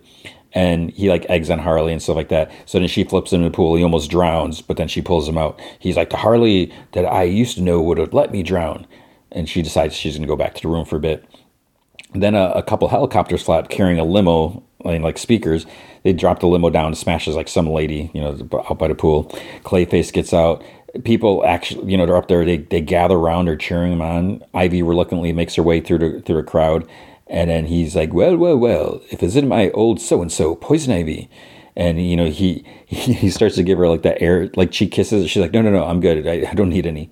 This other lady, she screams like, I love you. And he says, Ivy's like, see you at tonight's show, unless you don't have any tickets. And Ivy's like, oh, we're good. Yeah, we've got tickets. Front row orchestra, seats 6 and 7, actually. He's like, splendid. I look forward to seeing you there in those exact seats. And he keeps like moving. Ivy just like stands, glaring at him. Harley walks by this room. There's like a dance club in there. There's like this video coming live from Blackgate Penitentiary. They're like, let's hear it for DJ Daddy's Money. And it's S Daddy's with a $sign for the S. And she's like, is that Mother Trucking Bruce Wayne? So Bruce is because he was taking DJ lessons before. I guess he's a DJ Daddy's Money. So Harley's ticked off. She's like, Bruce is in prison and he still gets to be a poopy daytime DJ, but I can't even enjoy Vegas with my sumptuous life partner. And then her reflection starts talking to her like as Dr. Quinzel. And she's like, the reason he can do this is because Bruce and Batman are two different people. Harley yells that she's like, all the superheroes have secret identities. She's like, all my identities are public. The reflection says that if she had an alter ego, she could be partying with Ivy without getting in trouble with the Bat family. So Harley takes this pink wig off this lady like puking in a bathroom stall. And she puts on sunglasses and she calls herself Hargret. Instead of Margaret, Harley, Hargret. But she's still wearing her red and black like bathing suit outfit and thigh highs or whatever. She goes out, she does some stuff. People are playing Russian roulette like with a roulette table, but like actually grabs a gun, shoots like click click click click. She jumps on a blackjack table, like throws money up. She takes part in like some fighting, like it's kind of like chicken fighting, like she's sitting on someone's shoulder or whatever. And then she jumps onto Ivy's lap and kisses her. And then she slaps her. She's like, how dare you cheat on me? She like lifts her glasses and quietly is like, it's me, Harley Quinn. And Ivy's like, yeah, sweetie, I know you're wearing my bra. And she's like, this is just my natural perk, baby. And Ivy's like, I love this whole vibe, but are you going to get in trouble with the Bat family for like everything you're doing right now? And Harley's like, Harley might, but Hargret will not. Her phone rings again. It's Batgirl. So she throws it across, like it lands like perfect, like the corner in the dartboard. So she's like, we're going to party like the old days, like jugs out, rugs out. So then Harley goes up to Snowflame about some primo Colombian stuff. And he's like, oh yeah, it's like, well, how about we go, behind those slot machines, whatever. And she suggests somewhere more soundproof, like his room. Meanwhile, King Shark, Tabitha wanted to make like some gumbo, because she's like pregnant, with the 9 baby sharks or whatever. And it's supposed to be like the super impossible, like to make recipe. So he's trying to get all these, and there's like crab legs and like a mermaid's tail and like all this like crazy stuff. Hargret They arrive at Snowflame's room, so Harley throws him on his bed. Then Ivy comes out and this like plant in the corner, grows thick, vines, and wraps him up. Then she's like, "Give me your Clayface tickets or I'll fudging kill you." He's like, "I don't have them, I swear." He's like, "I was going to dress up as a bellhop and ambush a guy." There's like 2 bellhop outfits like hanging in his room. He's like, "Some hick who won a radio contest. He was supposed to meet the concierge at 5 p.m. to pick up the tickets." And Ivy's like, "Should we kill him?" And Harley's like, "I have a better idea." So she takes out a grenade, pulls a pin, sticks it in his mouth. And she's like, "Hope you're not a mouth breather." And then they leave. But it's obviously the chocolate one, right? So they put on the bellhop out uniforms. They run down to the elevator. Then Harley starts getting like turned on. Ivy, she's looking at her in the uniform. So they pull the emergency stop. They start like going at, at it. Afterwards, Ivy comments how oh, Harley did like some different moves or whatever. And she's like, "Can we bring Hargret back to Gotham?" But then she's like, "Oh, whatever." And Harley seems to feel a little weird about it. And so they go down to the lobby, to go get the tickets. And then they like to face a Clayface standee because it's like. And there's a sold out sign, but they write "sell out" over it. Then they see a kid being wheeled in, and Harley's like, "It's a cancer kid?" Ivy's like, "Maybe the mom has like something or whatever, And then, she's a real monster. And Harley's like, "Let's just take the parents' tickets and go to the show with him." And Ivy's like, "No, we can't do that. We need the third seat for our purses." So they go towards the kids, and he's like holding the 3 tickets. He like looks scared, and then he gets this evil grin. And he turns into Clayface. He's like, "Ha 'tis I, the elusive chanteuse Clayface, la la la la." And people in the lobby, they applaud. Then the mom's like, "Wait, where's my son?" Ivy yells, she's like, "You twisted little freak." He's like, "I knew you didn't have tickets. All you had to do was reply to one of the baker's dozens of emails and texts that I sent about my show. Oh, what's a few unread texts between friends?" And Clayface is like, "No one cares for your opinion, stranger." So I guess he doesn't recognize that it's Harley. So the wig and glasses works. Then he goes on about Ivy thinking that she can come and just get anything she wants. And he's like, "I have eyes and ears and Ramona's everywhere." And he like spins and turns into Ramona. So Ivy groans. And she's like, "You get one residency and suddenly you're all like, ooh la la, I'm Clayface. I'm a big diva." He's like, "You're calling moi a diva?" And then she's like, "Do you know who I am?" And this like potted plant explodes out of a vase and starts growing. He's like, "Do you know who I am?" And, Clayface grows a little taller. And she's like, "Yeah, I do." Boop. She like boops him on the nose and he like gasps. And Harley's like, "Hey, babe, can we sidebar away from all these innocent bystanders?" So they start fighting. Clayface, his hands like he turns them into like axes to chop at the vines. People are screaming and they're starting to trash the lobby. This dude is all upset because like the crab legs get taken again after Clayface grabs them all at the throat. He's like, "Villains are destroying a buffet. Someone call a hero." So Harley's like, "Oh, my hero instincts are kicking in." And she sees this old lady like playing the slots. She's about to get hit. There's like this giant knocked over bottle of champagne. The cork is about to pop out. So she tears off her bellhop uniform and wig and she hops on a cork. She rides the pop cork. Somehow she leaps forward off the cork and she's on the slot machine. She spins the lady's chair out of the way. The cork hits the machine, and then it gets a jackpot. So the lady gets money. Ivy and Clayface smash through this wall. Now they're like backstage. Harley yells. She's like, "Hey, cut this poop out." And Clayface is like, "Harley, it's like, I hate to be the bearer of bad news, but I kind of love it. Ivy's been stepping out on you with a Vegas 6 and a tacky pink wig." At first I was like, Vegas 6? But Harley's like, "Okay, Hargret's at least a Gotham 8. So like, it's 6, like a 6 out of 10, I guess. And then, she gets between them. Ivy's like, "Get out of my way, Harles." Harley's like, "You really want to kill a bunch of innocent people over tickets?" They both agree. They're like, yeah, absolutely. So Harley makes like one of the sandbag rope things, from backstage, wrap around Ivy and like pulls her up. A couple of Starros bring in Harley's phone, missed call, text from Batgirl. So there's a text from Batgirl. "Just checking in. I know it's a big decision. I'm here if you want to talk." Harley's like, "Okay, mazel on the show. We're super proud of you, even though we would never tell you." And Clayface like, "Easy to say now that I'm a bona fide success. The gall, I might not even go on tonight after what you bitches bedraggled me through." And Harley's like, "I know, I get it, you're mad, but you should know that your rage is making your forehead wrinkles pop." He looks in a mirror and he gasps. He's like, "Don't look at me." He runs away. Tabitha's watching some magic show. She's like heckling and she's commenting about the magician guy, like about his looks or something too, or something like that. King Shark comes in with the gumbo And she's surprised. She's like, wait, how'd you actually do that? So it's almost like she wasn't expecting it. She just takes it. She's like, whatever. She just like literally like pours it down like her gullet. Just, and then she's like, oh, things are happening. And she's like, the soup is supposed to induce labor. So she's going into labor now. Harley cuts down Ivy. She says that she's like, oh, I could have gotten out of it. And Harley's like, yeah, I know, but you need to calm down. Things are getting out of hand. And Ivy's like, I was getting out of hand. She's like, LOL. She's like, okay, Hargret. And Harley's like, sorry, I was just worried. And Ivy says, she doesn't care about the Clayface tickets, but what are they doing if they can't even make fun of Clayface's show? So, I guess it's like, what else do they have in common if they can't do that? They hear Tabitha on stage. She's about to give birth, and then, they're all standing there, and bloop, bloop, bloop, they start shooting out. And, but then the ninth one isn't moving, and it's like sad. And, just looking at it, it's like all just sitting there. And then it coughs up a card. And the magician's like, is this your card? And Tabitha's like, it is. And she grabs him and kisses him.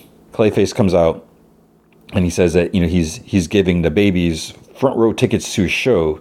And he whispers, fudge you, to Ivy. And she calls him a bitch. King Shark asks Harley and Ivy if they do them the honor of being the godmothers, and they're like, of course, whatever. Tabitha's like, okay, time to go back to Under the Sea. And King Shark's like, but I want to co-parent. And Tabitha's like, we are. She's like, I'm taking the firstborn, and you can have the rest or whatever. And she's like, you took care of me today, so I think you'll be an okay dad. Then Harley wants to say something to Ivy, but then she's like, oh, I shouldn't say it. And Ivy's like, well, no. It's like, you got to say something. And she's like, okay, those sharklings are like fugly. And Ivy's like, oh my God. She's like, thank you. I'm just so glad I'm not the only full-grown a-hole. She's like, mine was like wet, but also like sticky. And Harley's like, so sticky. So they found something else to make fun of. So I guess that's their thing. So they continue making fun of how they look. And then they're like looking through like King Shark's Insta pics or Wayne's-tagram pictures. They're laughing like over dinner, and then they're lying in bed, so looking and laughing and making fun. Then Harley's like I've decided to move in with the Bat family. And she's like, haha. She's like, whoa, what?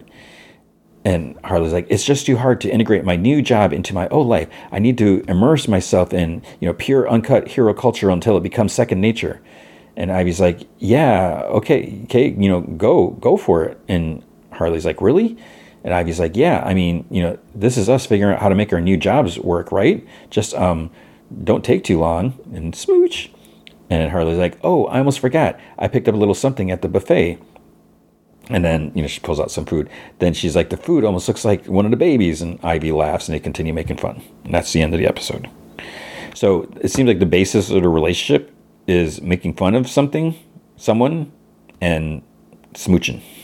It's like, that doesn't seem too healthy. But they're supposed to be together. I mean, they're supposed to be a real couple. We'll see. Then episode 4, the first person to come back from a business conference without chlamydia. So Ivy's excited because she's going to a business convention on the moon. Nor, they're like in a golf cart. She gives her some advice. She's like, avoid everyone from Thanagar. She's like, they all have chlamydia. Ivy's like, Nora, it's a business conference. It's not some intergalactic orgy situation. And Nora's like, oh, so you'd be the first person to come back from a business conference without chlamydia. Just the name of the episode. And Ivy's like, I guess so. I mean, I'm planning to dominate this conference, crushing panels, mingling at drinks, making sick connections with evil CEOs. And Nora's like, okay, well, when it starts to sting when you pee, call Professor Hugo Strange. He's a walking pharmacy. She gives her a card. Then Ivy opens up another envelope. It's from Harley. It says, written in there, the key to my chastity belt. There's a key taped to it. Love, Harley. P.S. I didn't make a copy. Please don't lose it. And she's like, takes the key, sticks it in her bra. So their golf cart arrives at the rocket. Ivy comments, she's like, it's like the most expensive dildo I've ever seen.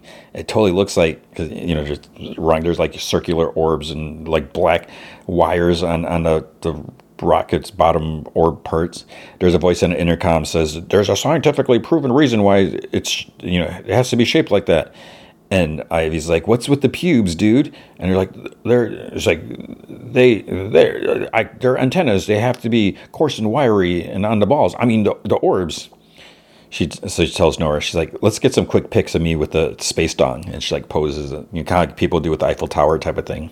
The Mayor Joker complains, she's like, this is no way to treat an old friend. So Two-Face has him like hanging upside down like over his desk. And Two-Face is like, I have to find a way to fill my days, Mr. Mayor. I wanted to steal a rocket ship, but they're all on the moon. And Joker's like, I can't believe I didn't get an invite to Malcon. It's like, last year I was giving the keynote. This year they act like I don't even exist. And Two-Face comments, he's like, well, I'm only using you as a dry run. I plans on robbing the governor's mansion. He tells the Dune, he's like, grab the giant scissors, because they're like leaning up against a bookshelf. And Joker's like, I need those for a car wash grand opening. Then the Bat family, including Harley, they bust through the windows. And Two-Face is like, oh, it's Bat Harley. He's like, you've got like two faces like me now. And she hits him with her bat in the gut. And he's like, oh, I like the old one better. And then she is out, it's like, oh, there's Ivy. Because there's like, you see the rocket like taking off. She goes to the window, she like lifts her shirt and they like censor her boobs and, she's whatever. And she's like, have a good time. Nightwing goes up to Two-Face, he's like, you may have two faces, but I have two maces. And he goes to reach like for his back, but they're not in his back holster things. He's like, wait, where are my maces? I didn't think they were actual maces. They're scrimmage sticks, but whatever. And then Two-Face punches him. Robin groans. He's like, my shuriken, they're missing. And Harley's like, you're what? He's like, they're throwing stars. Doesn't matter. Help. Batgirl's like, I know I packed my jello bombs. Like, where's our stuff? Harley's like, hot. She's like, send them my way. I'll handle it. And then whatever. Joker marvels over Harley's moves. He's like, oh, you still got it. He's like, you must really miss being evil, huh? Harley's like, stop projecting your own poop on me, Mr. Mayor. On the moon, Lex is getting ready. And he's standing in front of a mirror. He's like naked. He's got these things around his calves, and his assistant's like pumping him up. There's like pumps in there. He takes his pill. Gets an injection with some green stuff. He says that there is no real him for tax purposes. Everything about him is artificial. He's like, my jawline, my shell companies, even all my lighting on the moon. He's like, and he gets like a full body peel, like all this goop goes on, and he pulls off his like old skin or something like that. And then Clark's there like interviewing him. He's like, so I've been on this moon for a week watching this conference come together, and I still don't know what you'll be announcing at the keynote. And Lex is like, oh, well, it's just forever changing the nexus of science and industry. No spoilers. And Clark takes a sip of some tea given to him, or I think it was tea or maybe it was coffee, and his pupil get large, and he yells, he's like, exciting. He's like, that's so great. I can't wait. Man, wow, is this coffee extra strong? And then he's like, I just am jazzed. I am woo. And he's like, one last question about your mentee, Poison Ivy. And Lex is like, or one of his assistants, like, he's like, pass. This is an interview about Lex Luthor, not his protege. He has two assistants there. And Lex is like, I am happy to talk about Ivy. It takes a lot of courage to install someone like her as a CEO. Not only is she a woman, but a green woman. Only a true forward thinker could come up with that. Someone so strong that he can crack a walnut with his armpits. He's like, do you want to see? He's like, some other stuff. And one of his assistants is like, don't print any of that. Because it's pretty sexist. At the Batcave, Nightwing is panting. He's like, what happened to our gear? He's like, we look like amateurs out there. Harley's like, I thought I looked pretty good. And then Batgirl's like, ugh. She's like, someone must have sabotaged us. Damien's like looking at a screen on a back computer. He's like, why is mommy here? So you see one of the screen shows Talia was like some ninja, and then the screen goes static. And Harley's like, your mommy took our camera. Nightwing runs up. Ninja are carrying boxes out like on dollies, and like with boxes like Nightwing's gear, Batgirl, candlesticks. He yells, he's like, unhand our stuff. And he reaches for a box, and then Talia like grabs his arm, like kind of twists it and flips him. And she's like, this has never been your stuff. It's property of Wayne Enterprises, which is teetering on a financial clip, so I am liquidating all non-essential assets. Batgirl's like, but we need our weapons to protect Gotham. Talia says, for far too long, you coddled bat babies have relied on trivial gadgetry while you let your ultimate weapons grow soft, your bodies. And Damien's like, nuh-uh, I have a rock-hard six-pack. She lightly kind of like smacks his stomach, and he groans like, Mom. But she like barely hit him. And she says, effective immediately, you are no longer being financed by Wayne Enterprises. Now, if you'll excuse me, I'm off to the moon. And a ninja hands her this little wrapped gift box. And she's like, oh, here, happy birthday, son. And he's like, my birthday was 5 months ago. He opens it. He's like, is this a rattle? There's like a big rumble and explosion. Talia's rocket takes off outside. And Harley's like, I feel like she could have liquidated that. On the moon, Ivy's like walking next to Lex. There's like some other people. They're heading into the Malcon. Lex puts a lanyard on Ivy, and she's like, "Oh, it's like I've never really been into jewelry, but okay." He's like, "Oh, it's a lanyard. It's for the conference." Then he gasps, almost with glee. He's like, Steppenwolf hasn't picked up his yet. It's a classic move. So he's like grilling to Steppenwolf for some reason. They walk, and he asks if he heard about someone replacing the male trees in Gotham with female ones. And she's like, yeah, that was me. He explains about, the male trees give allergies and, with all whatever, and the fruit and the female ones. And he's like, I'll send you an article. So even though she did it, he's like more than mansplaining it to her or whatever. Then he sees or she sees a schedule like up on this like bulletin board thing. There's a display screen, and she noticed that she's not on any of the panels. And she's like, I was just excited to impress everyone with my cool answers to question. Lex laughs. He's like, you're doing something way more important than panels. She's like, oh, there I am. And she starts reading this little tiny print. 45-second intro to Lex Luthor. Wait, what? He's like, that 45 seconds is the hottest time slot of the weekend. You have to save your voice. I'll have one of the Johns, because both of his assistants are named John with no H. I'll have one of the Johns get you some tea. And he leaves. The John hands her a cup. She growls, but she drinks the tea. In the Batcave, they look at how much money they have pooled. They have like 3 coins, a piece of candy, and like a crumpled piece of paper. It's like, it's not $1. It's like a Post-it or something. Then Harley pulls out some money, and she's like, ha, my life savings for the fam. Nightwing like takes it, counts it. He's like, $19. That won't even cover the electricity for my air fryer. He like tosses the money down. Batgirl's like, okay, we have $19 and a silver baby rattle. Maybe they can sell it. And Damien's like, we're screwed. Oh God, no. I'm going to have to go to school. Where will I sit at lunch? And Barbara's like, no one is going to school. We just need to figure out a way to generate some money. Harley's like, I can sell locks of my hair. She's like, oh wait, better idea. Nightwing, that ass. Live cam, baby. He's like, hey, my glutes are not for sale. And Harley's like, oh, selfish jerk. She's like, I'll do it. I used to run out my feet to rich women who needed their shoes broken in. And she's like, I bet my profile's still active. Batgirl's like, okay, so not that, but renting does give me an idea. So the Wayne Manor doorbell rings. This couple the guy almost looks like Shaggy. He's wearing a green shirt. He's got like a little goatee, like soul patch thing. His hair is messy, but he's a little bigger, a little heavier. And the lady almost looked a little like Shelley Duvall, but she's got like some piercing, she's got short hair. And then he's like, hello, is this Clegg B&B? And Harley's like, yes, welcome. They're wearing like civilian clothes. Harley's like wearing like pink sweats or something like that. Yes, welcome. You must be Amelie and Jonas. And so he's pronounces it that way. Barbara gives Jonas a binder with all the info, to Wi-Fi password, history of the house, and of course restaurant recommendations. Jonas sees he's like, oh, look at the fancy doorknob. He tries opening the door, but then Dick goes up. He's like, you can't go in there. He goes to the next door or there, and there's like several signs on the doorway saying no guests allowed. Then he whispers to the other. He's like, this is too risky. He's like, what if they find out who we actually are?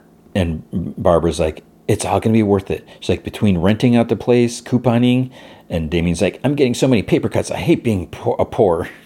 And she's like, we have to buy back our gear.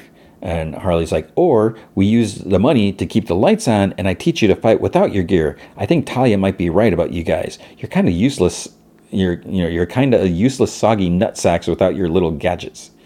At Malcon, Alfred is there. He's talking about his white collar wine. He's like, it started as a single toilet bowl with a crust of bologna sandwich, and now white collar wine is the official beverage of Malcon. And Clark actually tries some. He's like, wow. He's like, what's this feeling? It's like my head is spinning and my tummy is a rumbly. He's like, but I also feel happy. Ivy reaches for glass and like Lex slaps her hand. He's like, none for you. Alcohol dries out the vocal cords. One of the Johns comes, gives her another cup of tea. And he's like, there's someone I'd like to introduce you to. She's a woman like you. And then she cuts him off. She's like, because it's Talia. She's like, hey, love the tote. So Talia loves her tote bags. This one says, I'm a moonver and a shaker. Lex like, oh, you know each other? And Talia's like, God, you've been on the moon too long. We already met at the Evil Women in Business luncheon. And he almost seems like surprised. He's like, evil luncheon? Lex gets pulled away. Talia says Ivy, schedule is probably packed, but she'd love to get a couples massage. And she's like, oh, these lanyards are killing my neck and my vibe. And Ivy's like, actually, I wasn't placed on any panels, so if you're free anytime except 45 seconds before Lex's keynote, then, Talia like curses Lex. She's like, you're the hot new blood here. Don't let that Ken doll wannabe hold you back. Then there's like a red portal appears. I guess it's a boom tube. Steppenwolf comes out. He has like this big kind of battle cat, horse cat thing that he's riding. Lex is all excited, and he actually bumps Ivy because he rushes to go up to him. People crowd around. Ivy's now determined to get some FaceTime with Steppenwolf. So then we see a panel going on. Elon Musk is there. He actually gets yanked off by some vines and like tossed aside. So Ivy sits in his chair, answers questions. I think Steppenwolf was in the audience. I don't know if he was asking a question and she like went in to answer or something like that. Then later Steppenwolf was like golfing outside on the moon. Ivy and Talia like rappelling down a crater where Mark Zuckerberg is taking a photo. So Ivy's like, hey, Zuckerberg, have fun in the metaverse, dweeb. And she like unhooks his cable. He starts floating away screaming. Steppenwolf like laughs, gives her a thumbs up. At a bar, she sends a drink over to Steppenwolf and like a dog bowl of something to his big dog creature, cat, horse thing or whatever. So now people are noticing, she's handing out CEO business cards. The horse thing, whatever, gives her a card, and it's handwritten. It's like, let's grab Java, Steppy. So Ivy's sitting at a table with them. She's like, I'm just really flattered that you wanted to get Java with me. He's like, you're the woman of the hour. I have unlimited resources. You have unlimited ideas. Let's collaborate. At the manor, Damien's cutting coupons while Harley's training like Barbara and Dick. And she's like, and you're both dead. Come on, you can do better than that. She's like, she flips him, knocks him down. And Barbara's like, what the heck? That was dangerously close to my nipples. Then Harley gives her like a noogie. She's like, toughen up. You think real villains are above giving you a titty twister? She's like, think again. And she gives Dick a double one, and he goes down. He cries out. And he's like, I want my bat stun gun. And Harley's like, if you want a weapon, she's like, look around. Everything's a weapon. So Barbara's like, fine. She's like, what about my belt that Amelie poked 4 extra holes in? And Harley's like, horrible choice for fashion, great choice for a weapon. And she wraps it around Barbara's throat. Dick's like, what about cheese balls? He's like, there are several on the floor this morning. I nearly broke my neck. He's like, those Euro scum are trying to kill me. Harley's like, okay, paranoid. She's like, I'm sure it's just a Swedish tradition. Then Jonas pops in. Hello, do you recommend any Thai food? And Barbara's like, it's in the binder, Jonas. Jonas. He's like, thanks. Yeah. And Barbara's like, why are they cooking? They just asked for Thai food, Rex. And you can hear like a muffled Amelie. How do I use a dishwasher? Dick cries out in anguish, and Harley gets a text. And she's like, oh, guess whose girlfriend is making headlines on the moon?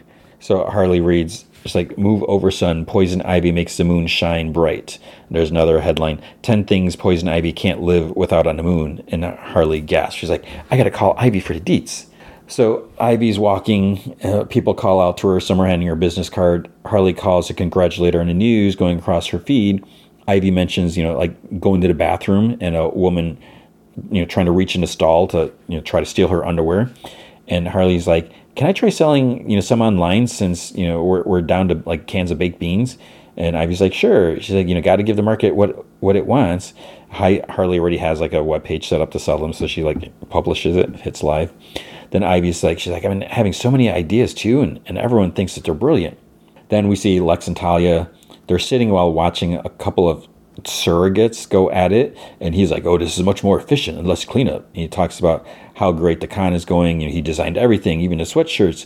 And she says, it was smart putting Ivy front and center because, she's a star. Every panel that she's been on has been packed. And he's like, oh, she's not on any panels. She's saving her voice for my keynote. Talia's like, or maybe next year you'll be introducing her keynote. You should have been keeping an eye on her. So Joker, he's looking at his Instagram feed. There's lots of stuff about the con. And he's actually in a meeting with the gardener. And he's like bored out of his mind. Dick gets out of the shower. He starts toweling off, and he's like, what's that strange draft? Then he sees, like, in a mirror, there's, like, 2 butthole cheeks, or his butt. There's 2 holes in his towel, and his butt cheeks are sticking out through it. He's like, that's it. He storms off down the hall. It's time to pack your bags, you Euro pervs. Opens the door. He finds Barbara and Damien tied and gagged. Then he tells them he's like, I told you that Amelie and Jonas couldn't be trusted. And he's like, beautiful pronunciation. He hits Dick in the back of the head with the baby rattle. So Lex and Ivy are standing offside the stage. She's like, what's that noise? And he says that he's pumping up his calves. He's like got his thing in his hand, and she tries saying, but she coughs. She's like, you're wearing pants. He's like, you think you can hide chicken calves behind pants? So she clears her throat again. He's like, what's going on with your voice? Then the MC dude on stage, he announces, your keynote speaker, Mr. Lex Luthor, with an introduction by the incredible, the incomparable, the absolutely insidious Poison Ivy. Standing ovation. Lex is not happy. And he's like, she's been speaking on a panel. He's like, why did I think I could count on you? It's like, did you even do the throat douche that the Johns gave you? And Ivy's like, Lex, did you really think I'd spend all my time on the moon, like douching my throat, waiting to talk about you? So yeah, I did panels. I did all the panels. And she coughs again. He pulls her away from the mic and he starts talking. He's like reading her script on a teleprompter. He's like, what an amazing time to be a woman in villainy. He's like, I'm humbled to be the LOD's first CEO with a labia. And he mutters, like, keep scrolling, get to me. So then he's like, it's an honor for you to watch me announce my new initiative using the latest LexCore technology developed right here on the moon. I devised a plan to thicken the ozone layer, reverse global warming, and save the Earth. He pulls his tarp off this giant device. The Earth Saver by Lex can now beam new ozone particles into the atmosphere, literally wherever. And if I keep saving the Earth, we can keep destroying it. The audience cheers. I'll now open it up for questions. So someone's like, sounds like socially conscious evil. Did Lex steal your idea, Ivy? And Lex is like, this has nothing to do with her. Someone else is like, Ivy, you said in an earlier panel, I'm quoting, I love bread. Can you expound on that? No more questions for Ivy. Lex starts sweating, and he's like pumping up his calves like more and more. Is it true you're collaborating with Steppenwolf? So more pumping, and then his calves explode. There's like blood all over the audience. He like falls on his butt. And he's like, you're working with Steppenwolf? And then in a raspy voice, she's like, oh, you know what?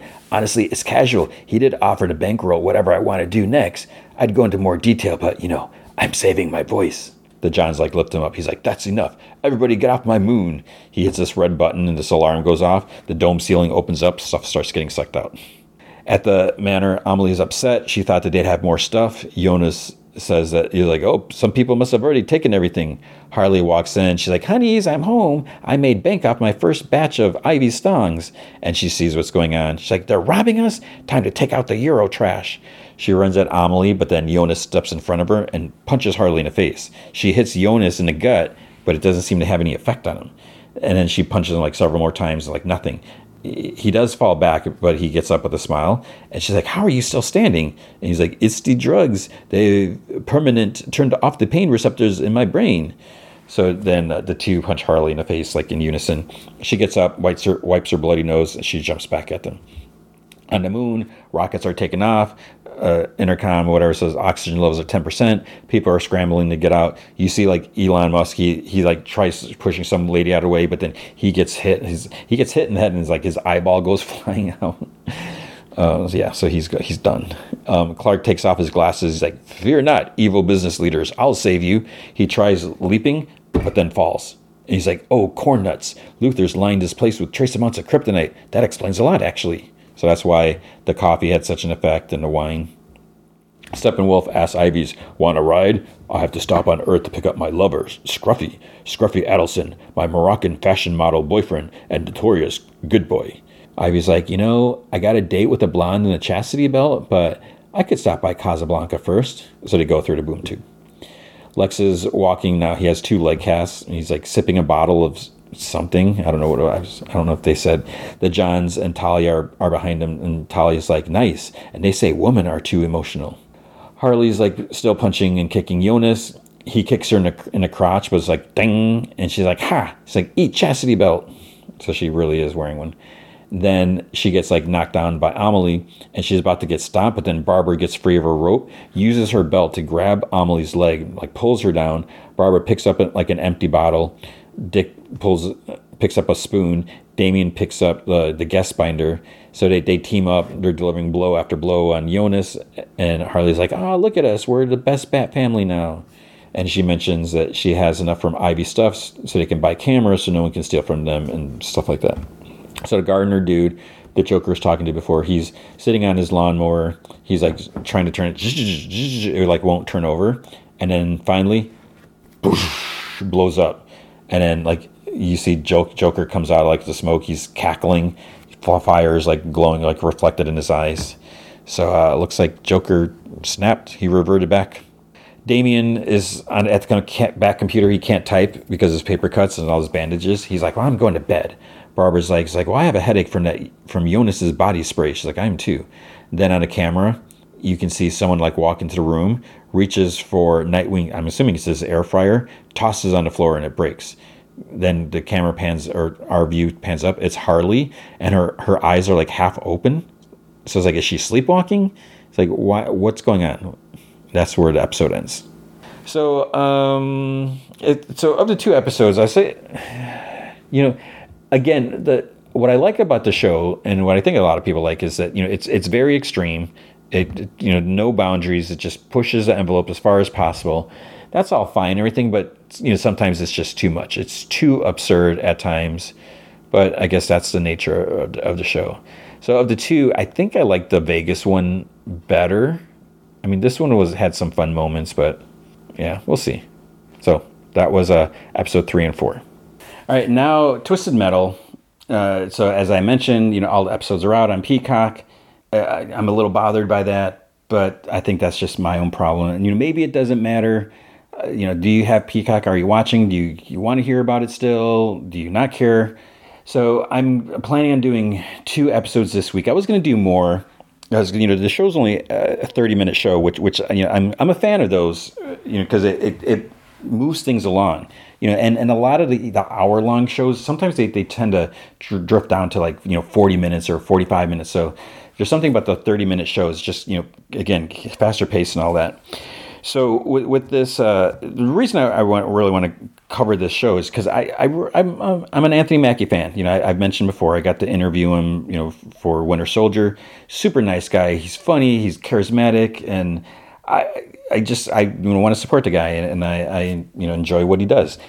With the Twisted Metal, when I first heard, it's like they're making a show out of Twisted Metal. I mean, you just drive around in cars shooting at people, vehicular combat. It's like, how can I make a show about this? But I know that the games, there is like a backstory, with the characters. I don't know. I don't know if it was more like a Twisted Metal Black thing where they really like focused on your character's story or something like that. Because as I played the games, I think I have like 3 of them. I know I have Black, and I might have like 1 and 2 or something like that, or maybe 2 and 3. I don't know. Anyways, I couldn't tell you much about the other characters, because like I know John Doe is reference to a character driving one of the cars in Black, and there's Agent Stone. He's also one of the characters in Twisted Metal Black.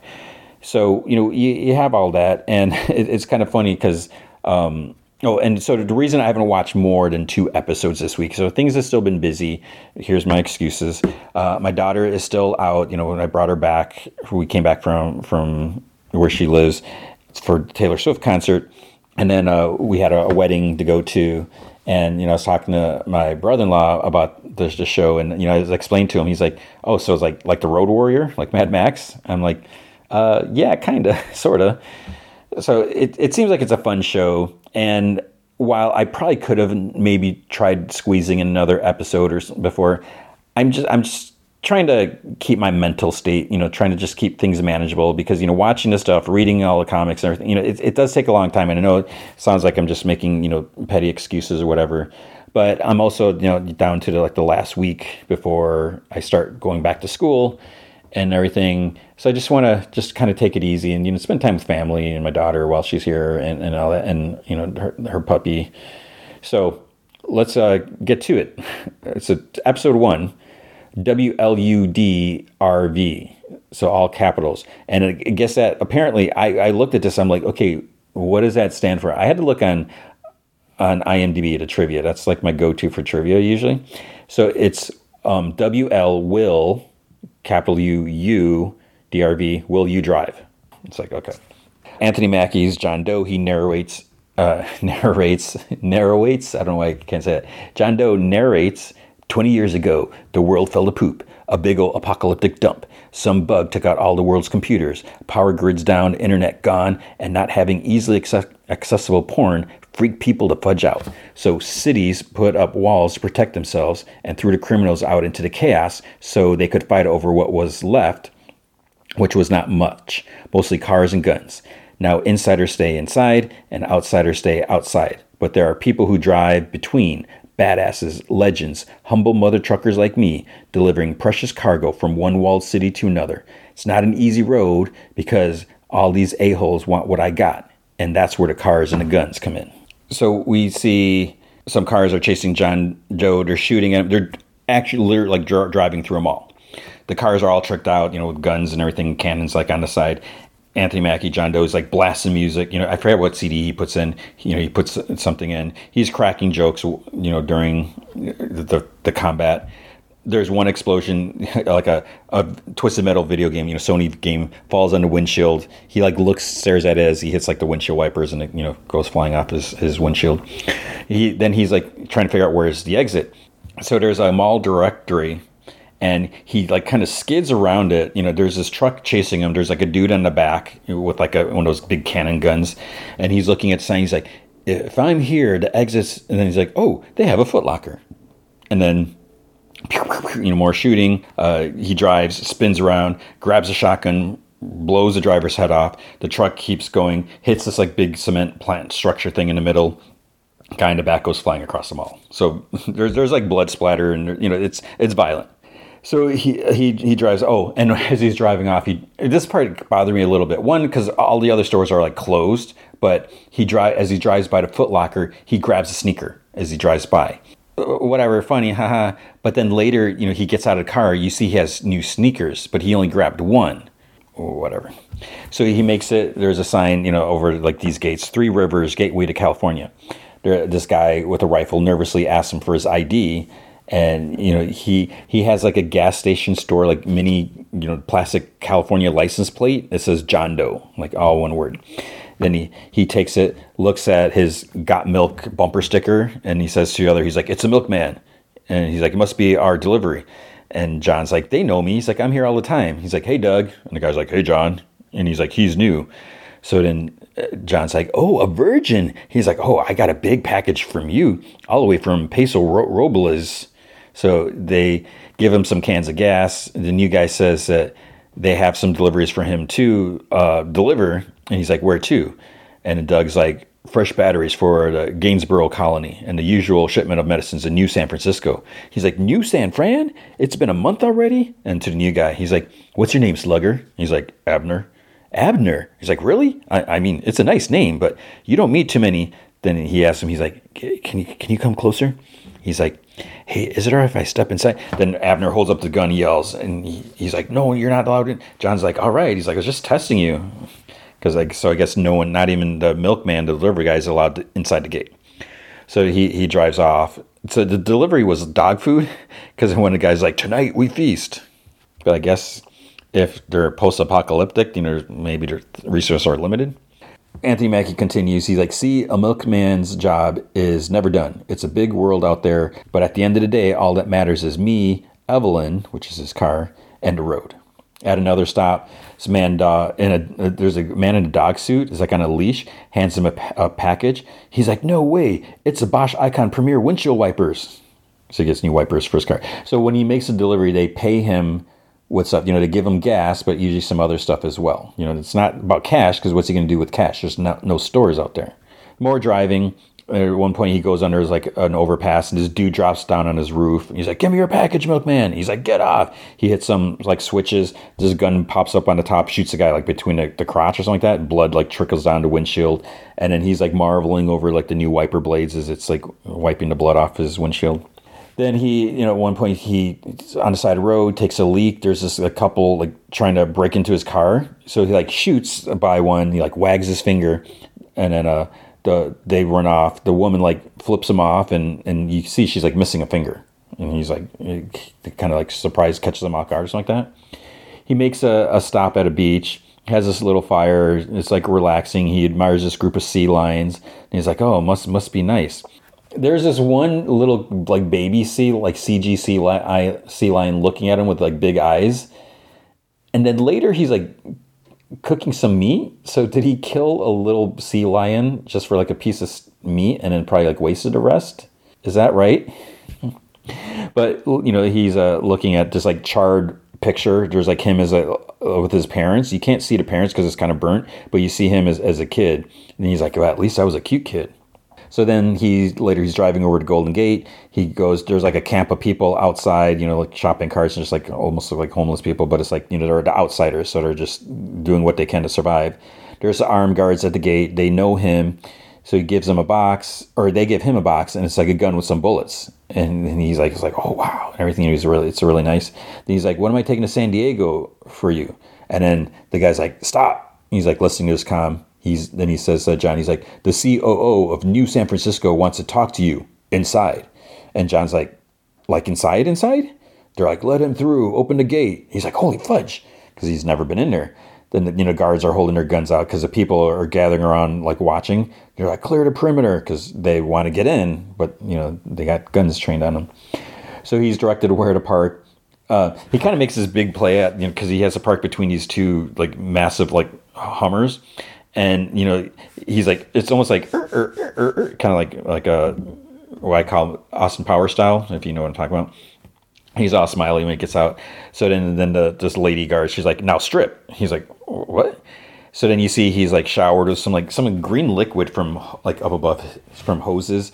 His tush is like sprayed with like some perfume or something like that. He's like all confused and he's got a concerned look. His clothes are brought back to him. I think they're laundered. And then they keep his knife. He's like, oh, I'm not going to get that back. And they're like, no. And then a bag is placed over his head. So this lady, her name's Raven, according to closed caption. She's like, hi, John, I'm Raven.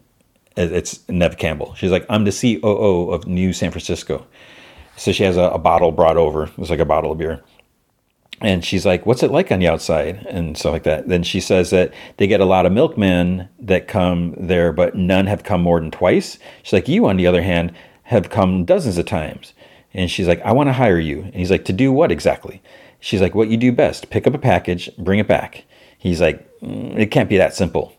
And she's like, well, there are a few complications. One, you can't know what you're transporting. He's like, oh, okay, I have one question. She's like, it's not organs. He's like, damn it, it's never organs. He's like, so what's the second complication? She says that the package is in New Chicago. And he kind of like chokes on his beer and chuckles. He's like, oh, sorry, thanks for the beer. He gets up to leave. She's like, John, sit. He's like, no, look. He's like, I'm sorry, New Chicago is too far and it's too risky. She's like, sit, please. She's like, now, I've got to tell you, I got a lot of power. I can make people's desires, their dreams, their every wish come true. So, John, what do you wish for? He's like, wow, okay. He's like, I wasn't ready for that. Unlimited gas. A new t-shirt. This one's kind of smelly. Toilet paper. You have no idea what I would do for some 2-ply. She's like, I think I can do better. He's like, 3-ply? And she's like, how about a tour? So they go out in the streets. There's people like kind of like shopping, kids going to school. And she's like, see anything you like? He's like, that's what I get, a souvenir? He's like, okay, I'll take that girl's hat. And she's like, no, John, this is your prize. If you go to New Chicago and bring this package back for me, I will make you a citizen of New San Francisco. He's like, I get to live here? She's like, John, I remember when the colonies closed themselves off, when they threw the murderers and the thieves and the bad guys out into the world to fend for themselves without law and order. But you don't belong out there. You're not one of them. She's like, John, if you do this, you won't be returning with a package. You'll be coming home. Then we see in Nevada, the couple who tried robbing John, they're being chased by the police. And they're driving this like pink hearse. And it looks like they're going to make it, they're getting away. But then the cop hits some switches. The bomb goes off on the road. They like flip off the side, like it's big, not really a ravine. It's like this big like crater or whatever. And they did land like on top of the car. And New San Francisco, Raven brings John into his apartment. She's like, make yourself at home. She's like, I'll be right back. He's like marveling over everything. He's standing by, this big, like the walls, like all windows. And he's like, perfect place for an ambush. He hears some like a stumping noise. He's like, called it. He reaches for his knife. He doesn't have any weapons. So he looks around, he grabs this little vase or something like that. Someone comes down the stairs and this dude kisses Raven. And he's like, oh, you have a good day? And he's carrying a baby. So she's like, John, this is my husband, Noah. And he's like, huh. He's like, hi, I was just admiring your this thing. He puts the vase back down. He's like, oh, it's an honor. I've never met a milkman before. John like stares at the baby. He's like, Raven's like, and you've never met a baby before, have you, John? He's like, no. She's like, her name is Dove. He's like, hi, Dove. And she like grabs his finger and he like chuckles. And she's like, she likes you. And she's to her husband, she's like, John's staying for dinner. He's like, I am. So Raven cooks some like sort of meat. John's preparing. He's about to cut like some asparagus and realizes he has nothing to cut it. And I think she hands him his blade back. So it doesn't look like he knows how to properly hold like a knife and fork, because he's like holding it really awkwardly. The food's like really good. He takes the first bite. Then he admires the two, like how they interact with Dove. They sing like Wheels on a Bus, whatever. And then he's thinking back to like his charred photo. Then Noah says like, oh, almost forgot dessert. He's like, Jello. So Raven says, she's like, John, aren't you tired of almost dying every day and looking in the rearview mirror and only seeing yourself? Aren't you tired of always being alone? She's like, so what do you say, John? Will you drive? Which I guess is the name of the episode, right? And then the Jello's like put down on the table. So outside, Raven hands him a watch with like a timer. It's like it almost looks like a Casio watch, whatever. And she's like, you have 10 days to pick up the package and deliver it here. 1 second over and the deal expires. She's like, can you handle that? He's like, I can handle that. They get to his car. He's like, you fixed my window, because it got shot out like in the mall. And so he gets in, he like plays with it, like up, down, like a kid. He's like, smooth.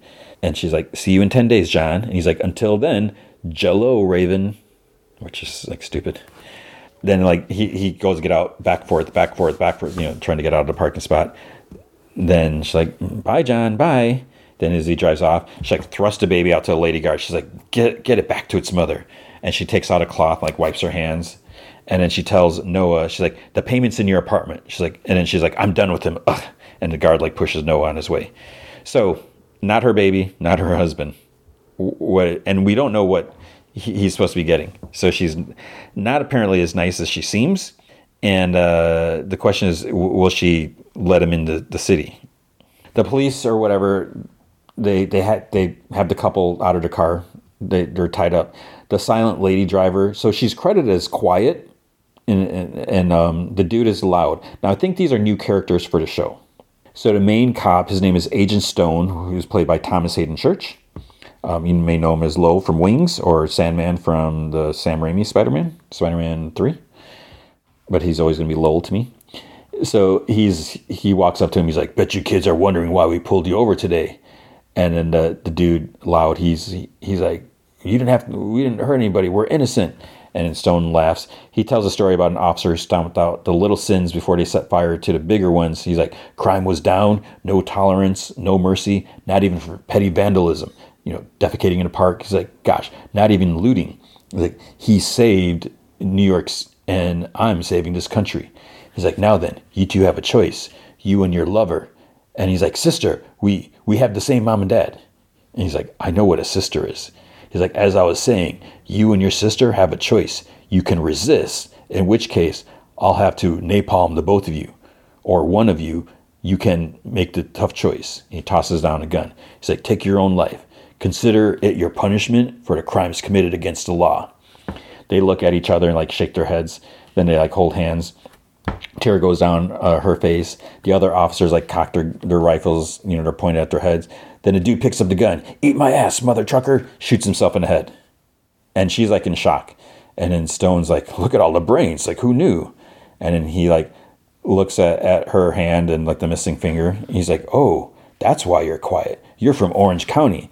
He's like, I've heard the barbaric things those insiders will do to their own to keep them in line. But you won't need to let others know you cross paths with Agent Stone. So the other officers are like heating up like this, like a badge thing or something with like a blowtorch. And he's like, let's go, boys. So they hold her up. The hot badge is pressed against her upper bicep. And she like silently screams, So I guess it seems, she can't talk. Maybe that's why she's called quiet. And then Stone holds up a bullet. He's like, just in case you decide to take the path of your brother. She's like laying on the ground, like in pain. He like tosses next to her face on the ground. He's like, you have a nice day now, ma'am. And they like spray painted resisted on the side of their overturned wrecked car. And then she picks up the bullet. So John goes into his old deserted diner. He hits like a tripwire and he takes a step inside and he like curses. This alarm beeps. He calls out to someone named Tommy. This old guy comes. He disarms the bomb or whatever. John's like, I need a map. And Tommy mentions that he has several maps for going north. He's like, I'm not going north. I'm going east. And Tommy like slowly turns around. He's like, east? He's like, how far east we talking? And John's like, New Chicago. He's like, give me your belt because you're clearly suicidal. And John's like, it's a once in a lifetime opportunity. He's like, you have no idea what's out east, do you? And John's like, of course I don't. It's like, I've never driven past Barstow. It's like, that's why I'm here, seeing your pretty face. So Tommy's like, New Chicago is 2,132 miles from here. You know what that means? And John's like, I shouldn't walk. And Tommy moves to slap him upside the head. He's like, it means 2,132 miles of no cover, no protection, no safe harbor. The only shelter means dealing with a bunch of brainwashed, burger-worshipping screwballs. John's like, I'm not that desperate. He's like, well, you might be. He's like, the roads out east aren't like the roads here. You won't be dealing with your run-of-the-mill vultures. It's like, these boys are predators. Even the people trying to bring the law back are just as dangerous. He's like, there's chaos out there, John. You'll be dealing with it alone. So I've got to ask, is the risk worth the reward? And he thinks back to his visit in New San Francisco, everything he experienced. He like smiles. And then he like leaves a box of crayons for Tommy and takes them out. And Tommy's like, you're going to have to go through Vegas, John. We both know who rules Vegas. Cut to a shot of an ice cream truck playing Wheels on the Bus, which is what Raven was singing to Dove. Inside the truck, we see Sweet Tooth dancing. He's like shirtless with like his straps around, whatever. And he's got his mask on. And then he stops when he hears like an engine roar and he starts laughing. So Quiet looks at her scarred arm. She hears a car. She takes out the gun. So it's John driving, and he wonders like why the map is so small, because it's basically a children's diner coloring map. It's not even a real map. And then he like sees like a drawing of it. He's like, is that a penis? And then he like looks up, slams on a brake, because Quiet is stupidly standing in the middle of the road. So it's like he would have hit her, and so apparently she lucked out that he didn't hit her, and that she knew that he wouldn't. So he like looks up, and she's gone. He reaches for the glove box to pull out his gun. Then she's at the driver window, which is rolled down. She's pointing the gun that she has at his head. He's like, it's really rude not to introduce yourself before pulling a gun on someone. She points up in the sky and like fires, and then sticks it in the side of his mouth. He's like, oh, this is ruder. And she motions for him to get out. He pulls his blade out, sticks it at her throat. He's like, how about you lower that sorry excuse for a gun, and I'll lower my exceptionally cool blade, and we don't want things to escalate, do we? She like cocks the gun, but it's like, does she only have one bullet? Or maybe she had her own gun, because it almost looks like, because you can see if there's only one bullet in the gun, but it looked like there's more than that. So I don't know if whatever. He looks down at her missing finger and recalls that she flipped him off after he shooed them away. He's like, it's you. Then they both hear like Wheels on the Bus playing, and they like look confused. Sweet Tooth is driving, cackling. John's like, we don't have time for this. How about you tell your partner to come out from where he's hiding? And then she like tenses up. He's like, okay, whoa. He's like, touch a nerve. And he notices she's wearing his jacket because he flashback. He's like, you're hurt. I get it. He's like, there's a way out of this, okay? And she pulls out another gun like from his pocket. They both turn to the oncoming Sweet Tooth in the first episode. So episode 102, 3RNCRCS. 3RNCRCS. That apparently means 3-ring circus. Okay. So it picks up, right there. John Doe and Quiet are holding guns at each other. Then Sweet Tooth is driving up. He said, there's a way out of this. She pulls out his other gun. They aim. And then he's like, stop. He yells stop. And then they go to fire. Click, click, click. He's like, this has never happened to me before. So his gun's not loaded, I guess. He takes, all the guns. He's like reaching for bullets. He like drops one of the guns. He drops some, picks up some drop bullets. He's like, you never get a second chance to make a first impression. He looks up and she's gone. She jumped into his car and she's like started up, and he like runs after her. He manages to get into the passenger side because the door was like open. And then, he holds up the gun. He's like, this time it's loaded. 6 bullets, each with your name on it, if you don't get out of my car right now. And then he notices that she's holding a blade to his crotch. And he's like, that said, I'm willing to negotiate. Which is just like, whatever. Then the engine like sputters. He's like, oh, I guess Evelyn doesn't like you very much. He's like, I'll make you a deal. You scooch over and I'll get you out of this alive. But you better think fast, because that ain't no birthday clown. She finally like nods once, and then they like awkwardly switch spots. But for some reason, he says it out loud. So he's got to enter a code to, there's like a kill switch basically on his car. So he's like, okay, L1, R1, up, down, left, right, down, up. And then the engine revs. It's like he shouldn't say that out loud, because if she gets in the car again, she's going to know the code, unless she wasn't really paying attention. So he's like, all right, Evelyn, we have 9 days to get away from this clown, ditch this psychopathic hitchhiker, and make it to New Chicago. And then Quiet points a gun at him. He's like, hey, look, you forgot your seatbelt. Slams on the brakes. Her head hits like the dashboard. But she also like fired the gun. It's like very loud. So it's like his ears like, ah. Sweet Tooth is like right on her tail. John skids and drives backwards. He like, does one of those turns, whatever. He's facing Sweet Tooth. Quiet stares at him like he's crazy. And then Sweet Tooth pulls the Nick next to him, motion to roll down his window. John does for some reason. And Sweet Tooth dramatically asks, he's like, are you here for the show? And John's like, I'm definitely here for the show. And he starts shooting at the ice cream truck, yanks on the parking brake, facing forward. John seems like impressed with himself, even though they didn't really accomplish anything. They drive past like a fallen "Welcome to Las Vegas" sign. It explodes. He's like, oh, poop. Sweet Tooth like pulls up next to them, like on the passenger side. This big gun pops out of the side window, like where people ordered ice cream. Starts like shooting. But it's almost like, does anyone actually use real bullets? Because I don't know if all the cars are bulletproof. At one point, I don't know if it's later, it does look like Evelyn's taking some bullet holes, but there's like so much shooting and it doesn't seem like it does anything. So John guns it. They pulls forward. Sweet Tooth yells. He's like, you're not coming to my show? He's like, well, then the show is coming to you. More shooting. John heads like straight for like a structure.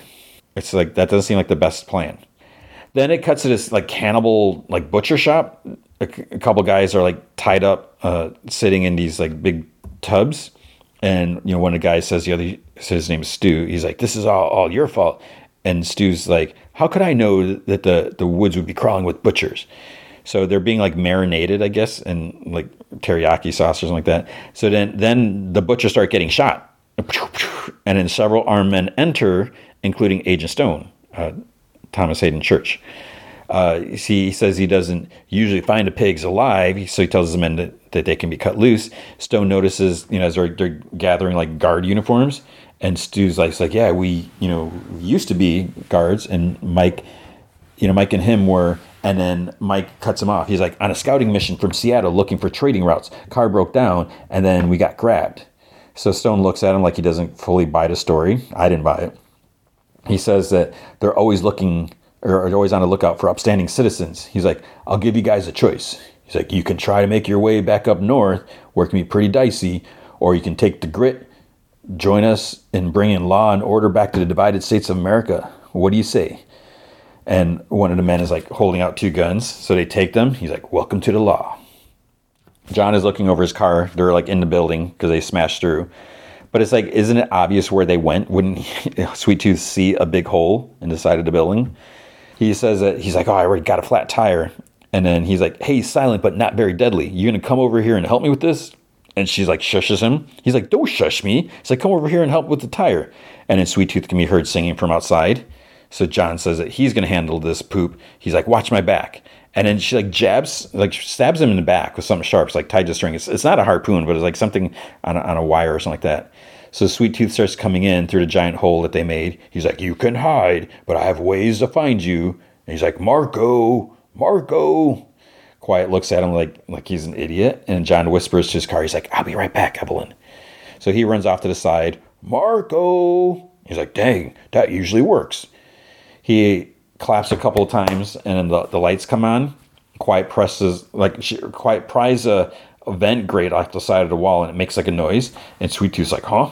And John looks at her like she needs one. She's the one that needs to be shush.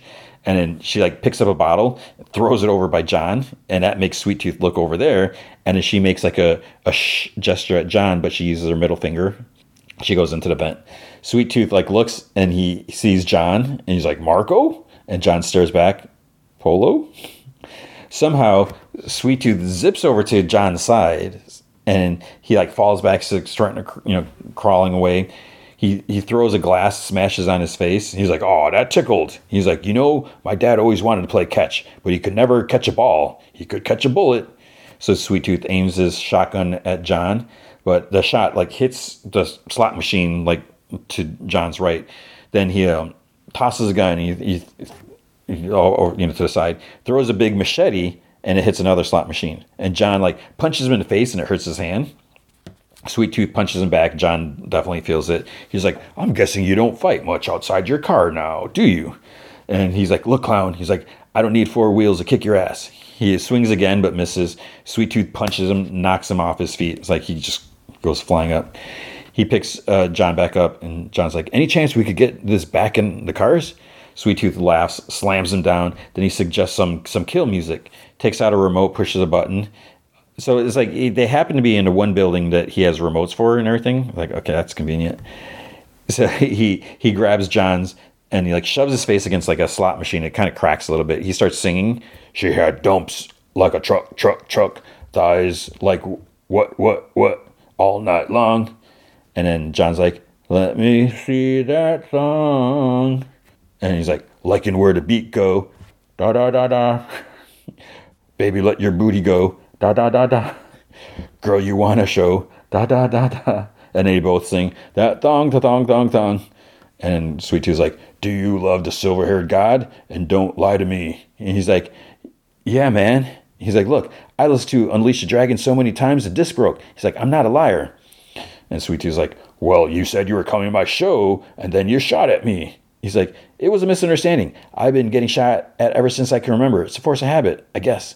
He's like, sound like you have trust issues. He's like, yeah, you're not wrong. Nice pipes, dude. I have to say, that high note, woo, it was perfect. Oh, word? He's like, yeah, can I go? I got somewhere to be. I thought you said you were coming to the show. Of course I am. I just mean, can I leave after the show?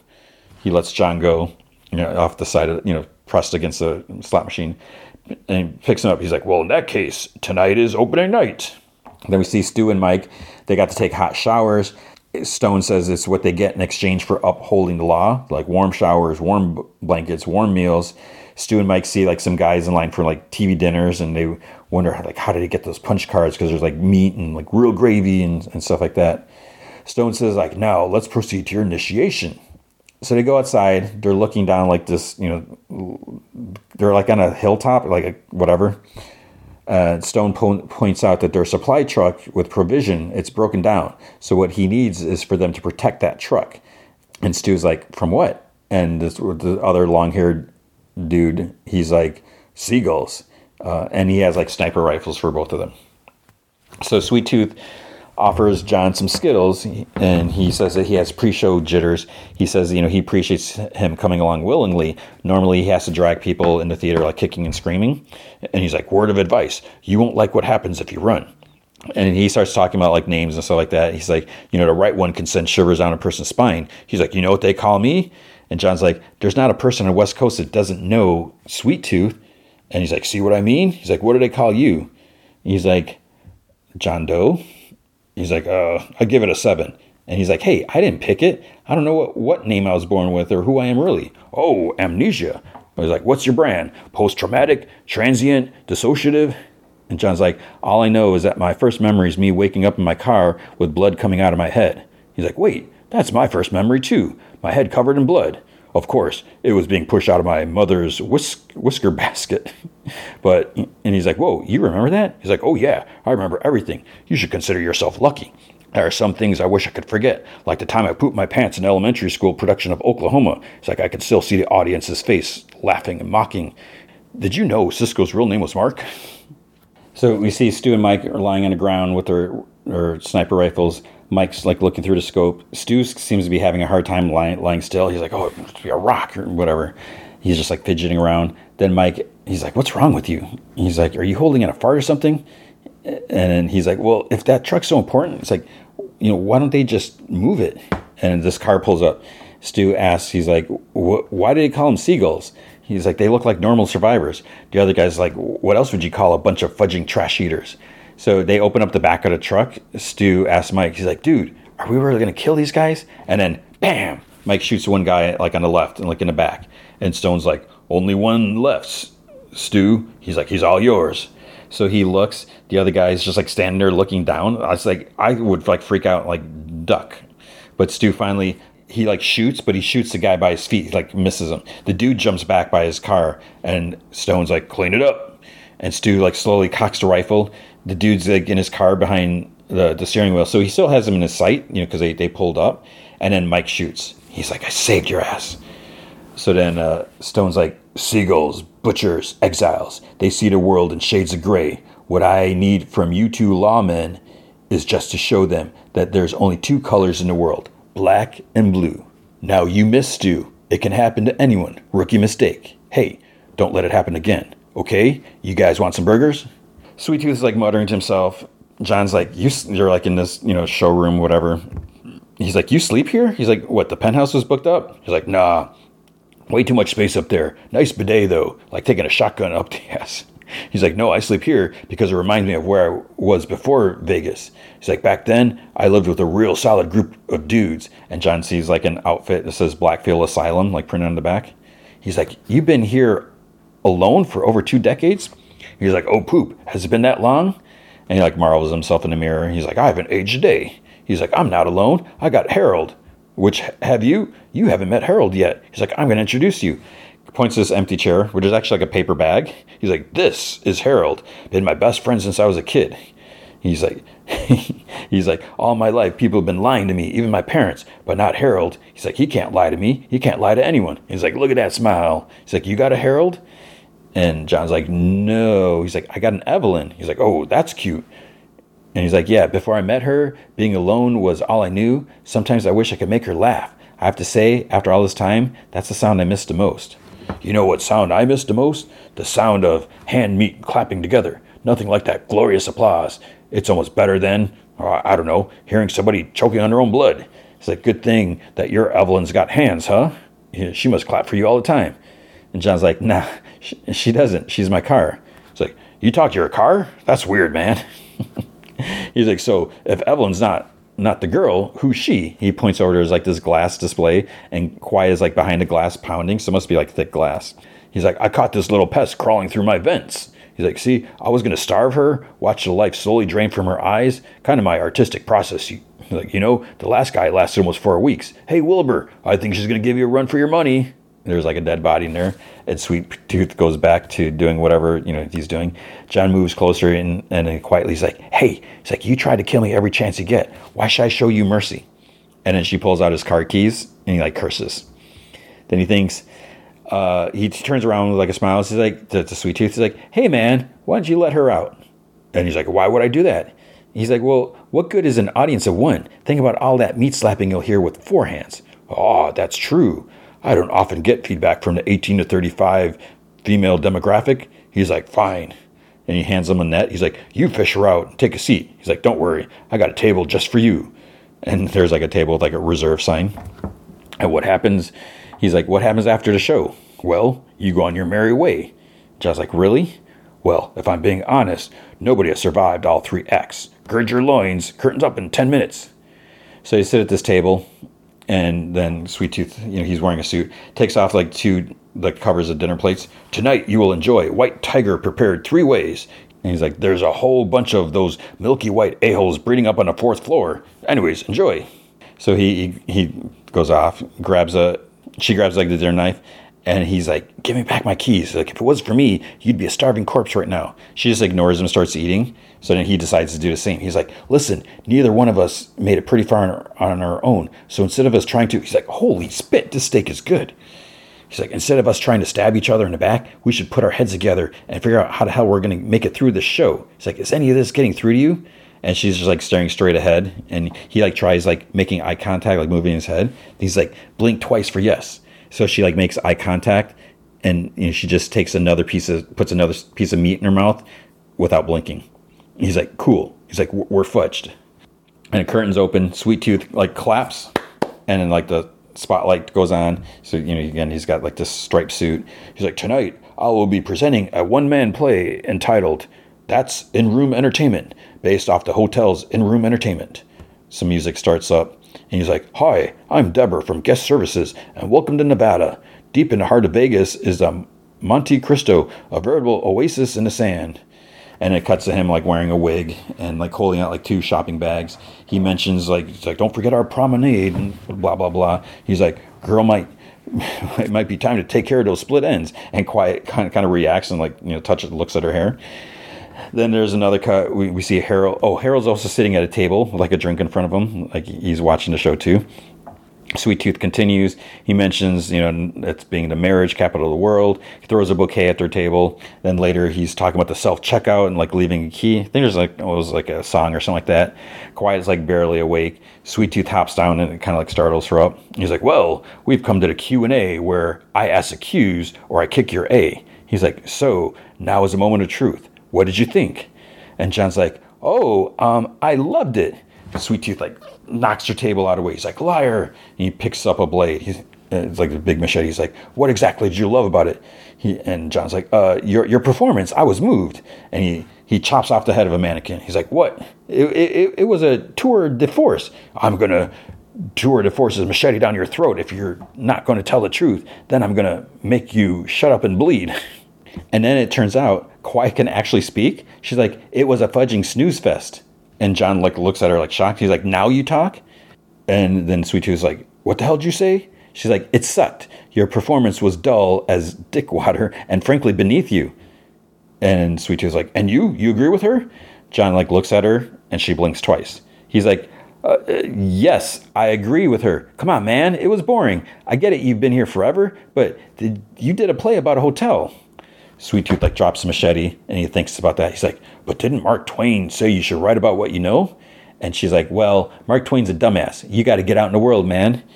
And John's like, yeah, look, trust me. You don't want to spend the rest of your life alone. You end up talking to a car. And she's like, yeah, like this guy. And Sweet Tooth's like, you know what? You're right. She's like, I can't wait here for my audience. I need to get out there and hunt my audience down. And she's like, oh, no. That's not what I meant. He's like, no, that's exactly what you meant. And I'm going to get out there and I'm going to embrace the chaos. He's like, who knows? Maybe I'll even fall in love. This show is going on the road. And John starts like clapping. He's like, that was beautiful, man. So Quiet's like clapping too. And then the lights are like going on, off from the clapping because the clapper.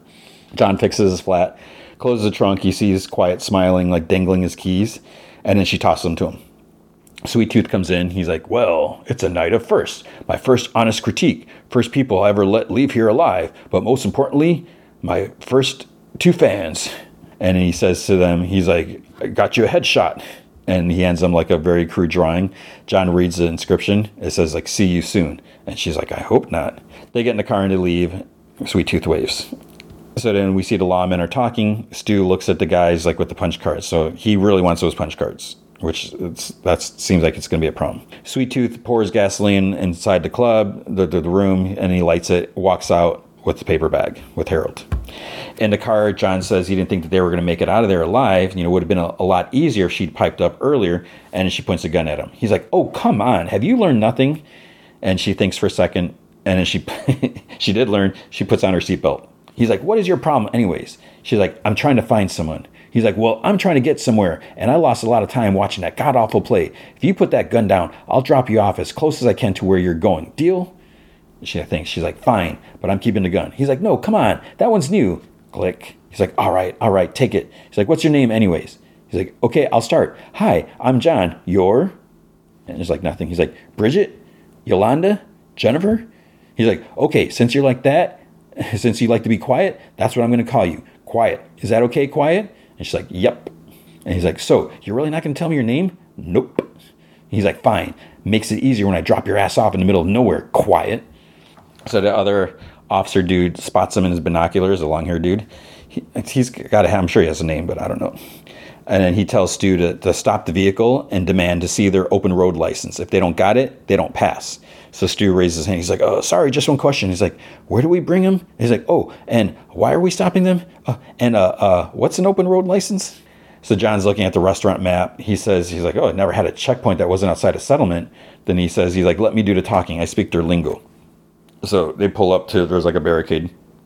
Stu comes up to him. He's like, hey, ORL, please. And John's like, did you just ask me for oral? He's like, no, sir. ORL, open road license. John's like, that is an awful acronym. He's like, hey, look, I'm just a milkman. I'm just passing through. Come on. And you guys look great, by the way. I love your shirts, man. Were you like a club or a team or something? Then Mike's like, we're officers of the law. And he's like, angry black friend. Okay. Mike's black.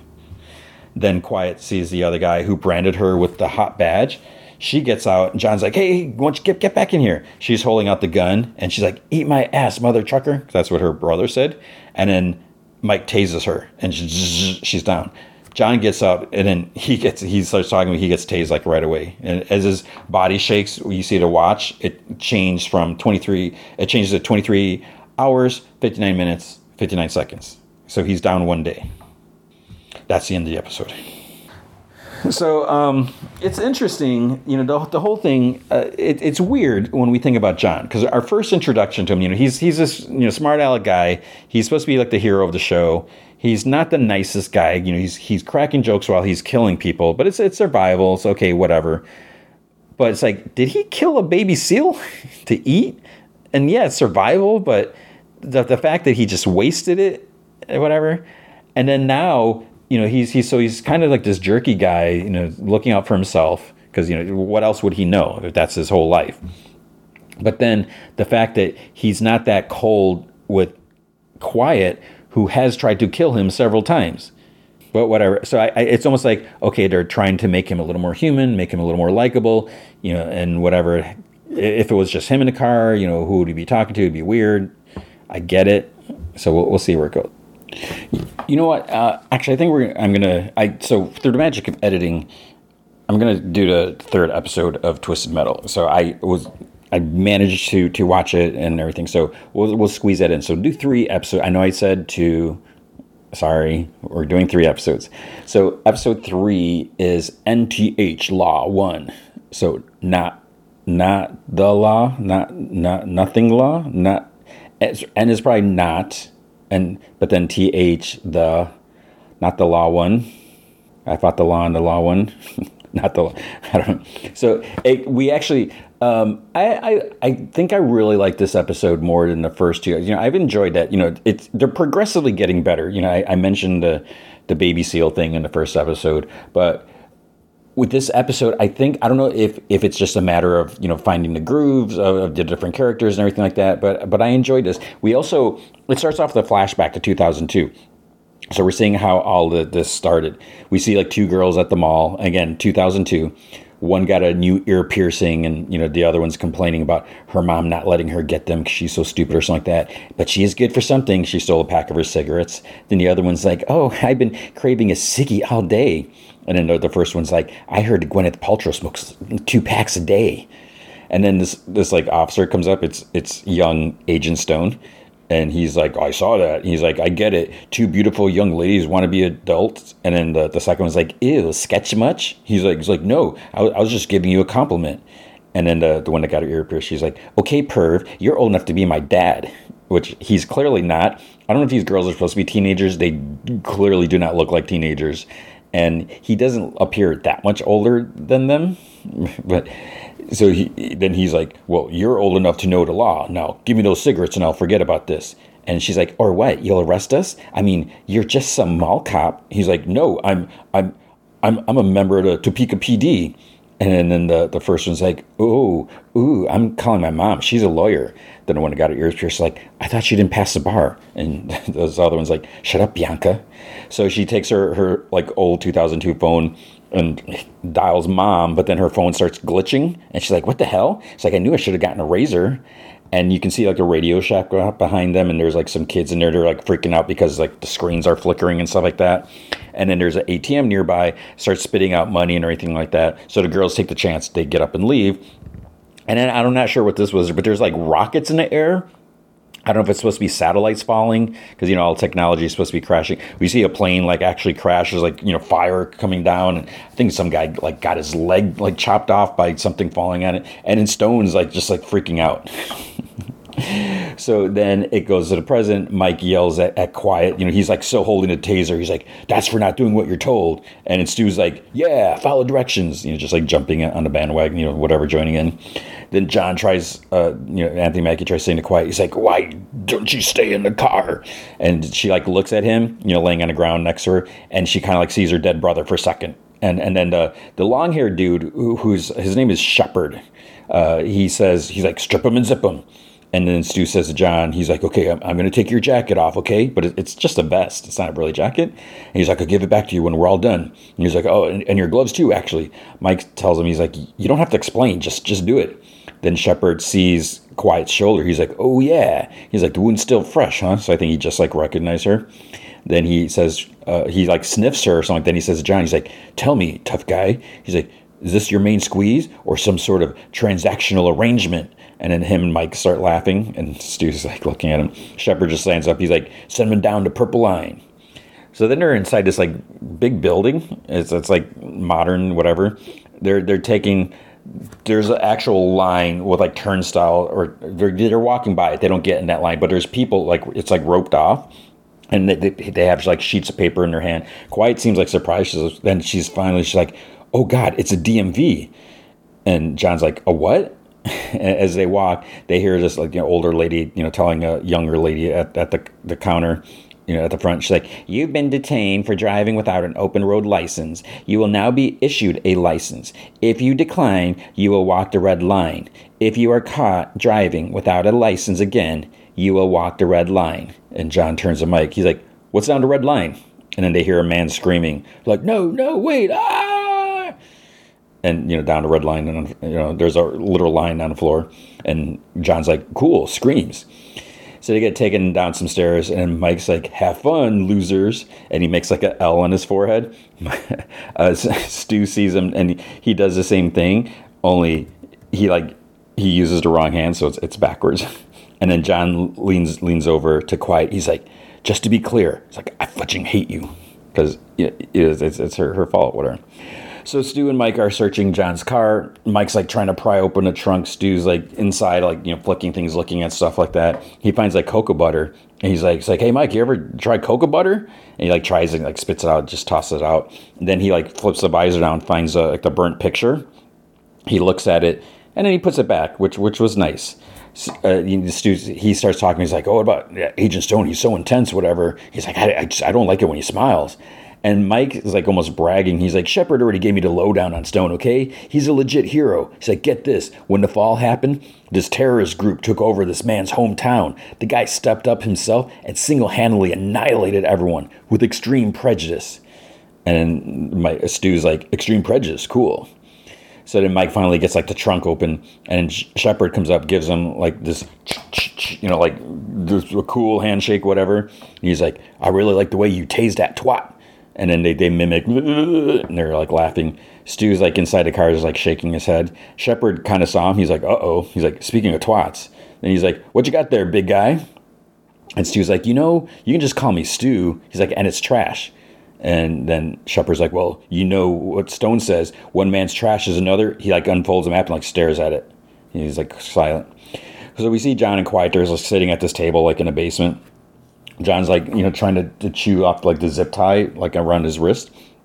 Then he says, he asks how she knew that ratty cop out there. He's like, "Shepard or whatever." Nothing. Silent. He's like, "So we're back to this now?" Silence. He's like, "Fine." He's like, "I can play the quiet game too." He sits there. It's literally like 5 seconds. He's like, "Why won't you talk?" He's like, "Why won't you talk? Why won't you talk? Why won't you talk?" And she's like, "Why do you talk so much?" And he's like, "This mouth has got me out of a lot of sticky situations." And she's like, "Ew." He's like, "Not like that." "Well, I mean, that happened too." He's like chuckling. He's like, "Look, out here, silence can get you killed." And she's like, "Silence has kept me alive." He's like, "Oh yeah? So why'd you tell that cop to eat your ass?" And, before she can say anything, they hear a door open and like footsteps. So Agent Stone and Shepard. And he's like, "Well, hello, it's a mystery how our paths keep crossing. My men say you have a darling little voice. I'm excited to hear what comes out of it." And John whispers, he's like, "You need better fudging friends, dude." So Shepard places like 2 bottles of water with like bendy straws like in front of them. And Stone's like, "Go ahead, drink up." So John's like, he like leans forward and he's like trying to fish around for a bit, like with his tongue, trying to get the straw in his mouth. Stone says, "Where we're sitting, there once flowed a powerful river. Then they built this architectural marvel." So they're like in the Hoover Dam. Like, "My father used to bring me here for the tour when I was a child. The tour was a bit dry." Shepard lets out like, "Ha!" And Stone's like, "Just a little damn humor for you." He's like, "But now the roads have all become wild rivers. So I'm building my own blockade, a dam, if you will. It runs from southern Arizona all the way to the Canadian wastes. But the only way through is here." So John's like, "Wow, cool story." He's like, "There's been a misunderstanding, all right? I'm not a criminal. I'm a milkman on a delivery. Now I know you got to beef with the girl. Pfft, ain't got nothing to do with me, right? And Stone's like, I don't give a fudge about your delivery. What I do give a fudge about is how you would happen to have this. And he pulls out like the folded diner map. I have spent decades building outposts and checkpoints, but this map manages to avoid damn near every one. I want the name of your cartographer. And John's like, my what? And he's like, your map maker. He's like, oh no, man. He's like, I found that on the side of the road, dude. He's like, come on, you want it? Take it. He's like, you really think I'm that stupid? No, not at all. He's like, I know how this world works, officer. Oh, a little respect. I appreciate that. But for the record, it's Agent. Even better, Agent. He like looks at his badge. Stone. He's like, I didn't know this map avoided your routes. I did not know. Now I do know. So how about I get one of those licenses I keep hearing so much about, and I go on my merry way. And then quiet, spits in his face. He's like, whoa. He's like, why'd you do that? Stone sighs, like wipes his face. He gets up. Shepard comes up and like backhands Quiet. And John's like, oh, that was unnecessary. And then he punches John. So Quiet's mouth is like bleeding. And she whispers to Stone. It's like, can't even do it yourself. So he like leans in close to her face. He's like, we'll revisit that attitude in a few hours. And she's like, can't wait. And Stone whispers to Shepard. He says, he's like, get the name of that map maker. He's like, one leak could bring this whole dam down. So we see a flashback. People are packing up their cars. There's like, you see a burning car on the road and stuff like that. Stone is actually unpacking his, bringing stuff like canned foods inside. And then the pregnant neighbor, comes up, he's at his door. She's like, hey, neighbor, you need some help? He's like, thanks, Margie. And, inside, he's like, how are you and Rick holding up? And she's like, oh, it's scary out there. Looters hit us the other day. We went to the station for help, but... And young Stone's like, the station burned down. It's like, the bastards torched it on Tuesday. It's every man for himself. Then you hear, chick, and she points a gun at him. And he's like, Margie, what are you doing? And she's like, Rick, get in here. And she's like, get the gun. And then he comes in. He's like, sorry, bro. And then she's like, check in the back for his rifles. Check the cabinets, too. So Rick's in the back. He's like, ain't nothing back here but jugs. And she's like, of what, water? He's like, no, like the magazine, 2 Gs. And then he's like, okay, I got him. Let's jet. And young Stone's like, why are you doing this? And she's like you said, every man for himself. We're getting out of this city before it all goes up. And you've always been kind of an a-hole. And she tells, Rick, she's like, go. And, he smashes the rifle butt like into Stone's face, like, busts his nose, knocks him out. And when they leave, you can see he has a roll-up copy of Jugs in, Rick's back pocket. At the dam, John's like, while I give you points for velocity and precision, spit washing his face was a stupid fudging idea. He's like, I was this close to talking us out of here. Why'd you do that? And she's like, why didn't you tell him who made your poopy map? And he's like, that's none of your business. And she's like, oh, look at that. You answer your own questions. He's like, you a pain in my ass. And she's like, oh, blow me. He's like, you wish. And she's like, not likely. He's like, a-hole. She's like, prick. So I love how there's something about when you call a woman an a-hole. I mean, I don't know. It's just the way he says, the way they like bicker at each other. I find it humorous. So then Mike and Stu, they bring this like crate down in front of John and Quiet. And John's like, y'all got saws and poop in there to torture us? And they're like, tell us, I think it was Stu. He's like, tell us who made that map and you'll never need to find out. And he's like, oh, you do this a lot. Quiet actually kind of smirks at John, the way he like says it and everything. Then Mike kind of glares at Stu. So they open it up. They take out like stacks of like thick paper, sheets of paper, like binder clips together, like slam them on a table in piles. Mike's like, fill these forms in triplicate. And then softly, John's like, that's scary. And he's like, oh, it will be. And then Stu's like, yeah, it will be. So they both grab a stack. And John's like, so what if I don't know my DOB?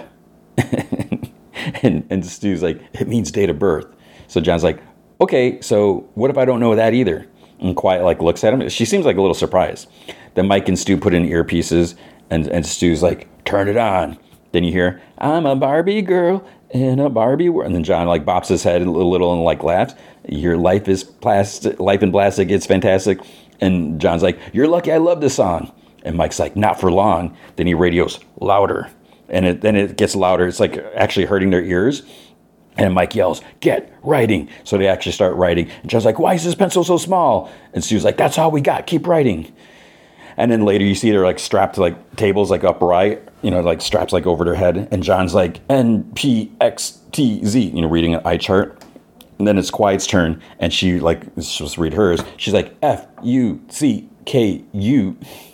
And then they're like, all right. So then they both get sprayed in the eyes with, I don't know if it's like mace or some aerosol. It's like John didn't even do anything, and he gets sprayed. And then the next thing you see, they're getting waterboarded. They got like the cloth over their mouth, water is being poured in their face, whatever. And Stu's like, give us a map maker or meet yours. So, because they took the cloth off. And John's like, wait, did you mean you want to meet the map maker or meet your maker? And he laughs. He's like, that would have been a cool line, but you fudge it up, player. And then they like both laughs. And Quiet laughs with him. Mike just looks at Stu. Shepard is there too, like disappointed. So he motions like, continue to water. So then there's more writing. There's like blood on the pages. I don't know what this blood is from. And you see Stone's there. Then the music stopped. And Stone's like, that used to be my jam back in the day. So you have anything you'd like to share? And John's like, yeah, I've known this map maker for a long time. He's probably the only person on this earth that I really trust. That's why I'll never tell you his name. You can give me 1,000 more forms to fill out. He's like, they're fun. I guess we're just going to have to send you down to Red Line then. And then he looks at Quiet. He's like, and you must be thrilled. You get to hug your brother again. And John like kind of glances up. And he's like, to think that he took a bullet for you and you just threw it away. And you can see like Quiet like sheds a tear. And Stone continues like, shame. He's like, take him away. And then Quiet whispers to Stone. She's like, I'll find you. And he's like, oh yeah? Where? In the afterlife? Spooky. So they're taken away. And Stone says to Shepard that if there are more maps out there, they could be compromised. And Shepard asks, he's like, do you want me to head to HQ? He's like, no, I'll handle it myself. So then you see a flashback. Young Stone, he's like crying and he's like drinking a bottle or something. There's a knock on his door. This old dude just walks in. He's like, officer, you in here? He's like, I saw your police car in the driveway. And young Stone's like, I cannot help you. And the dude's like, these guys, these terrorists, they threw me out of my restaurant. And Stone's like, don't you get it? The world is over. And the dude's like, that's why we need you. Stone just takes like another swig. He's like, too bad. It's like, I thought you were a cop. And then so the dude leaves. Stone like reaches into a cabinet, takes out this like big, like thick display frame. There's like a picture in memory of Special Agent Patrick H. Stone, father, husband, man of the law. And there's like, like medals on the side of the picture. And there's like a gun and bullets like beneath the picture. And then he punches a glass. So then we see John is sitting in a chair, like in a waiting room. There's a bunch of chairs there. And you see like a little display, like beep, like now serving B67. And then there's this guy that's kind of sitting next to John. And then it's like he's the only other one there because Quiet is like, actually, it's Quiet, John, and this other dude. Quiet's like, there's an empty seat between them because, he doesn't want to sit next to her, I guess. So the other guy gets taken away. And then they hear the scream, and it kind of like startles John. And then he looks at the like now serving display, and then he looks at his hand. It's like B68 is stamped on it. He's like, guess I'm not going to finish this job. Then he starts like pounding on a chair next to him. His wrists are still zip tied. And then he's like, stop. So then he's like, so Stone killed your brother? And she's like, sometimes it's okay to shut the fudge up. He's like, he's like, you know what? Never mind, a-hole. And she looks over at him. After a bit, then she's like, Stone, he made my brother, he made him shoot himself. And John's like, that's messed up. He's like, was he your only family? And she just like nods. He's like, I had a family too. And she's like, what a stunning admission. He's like, if you let me finish.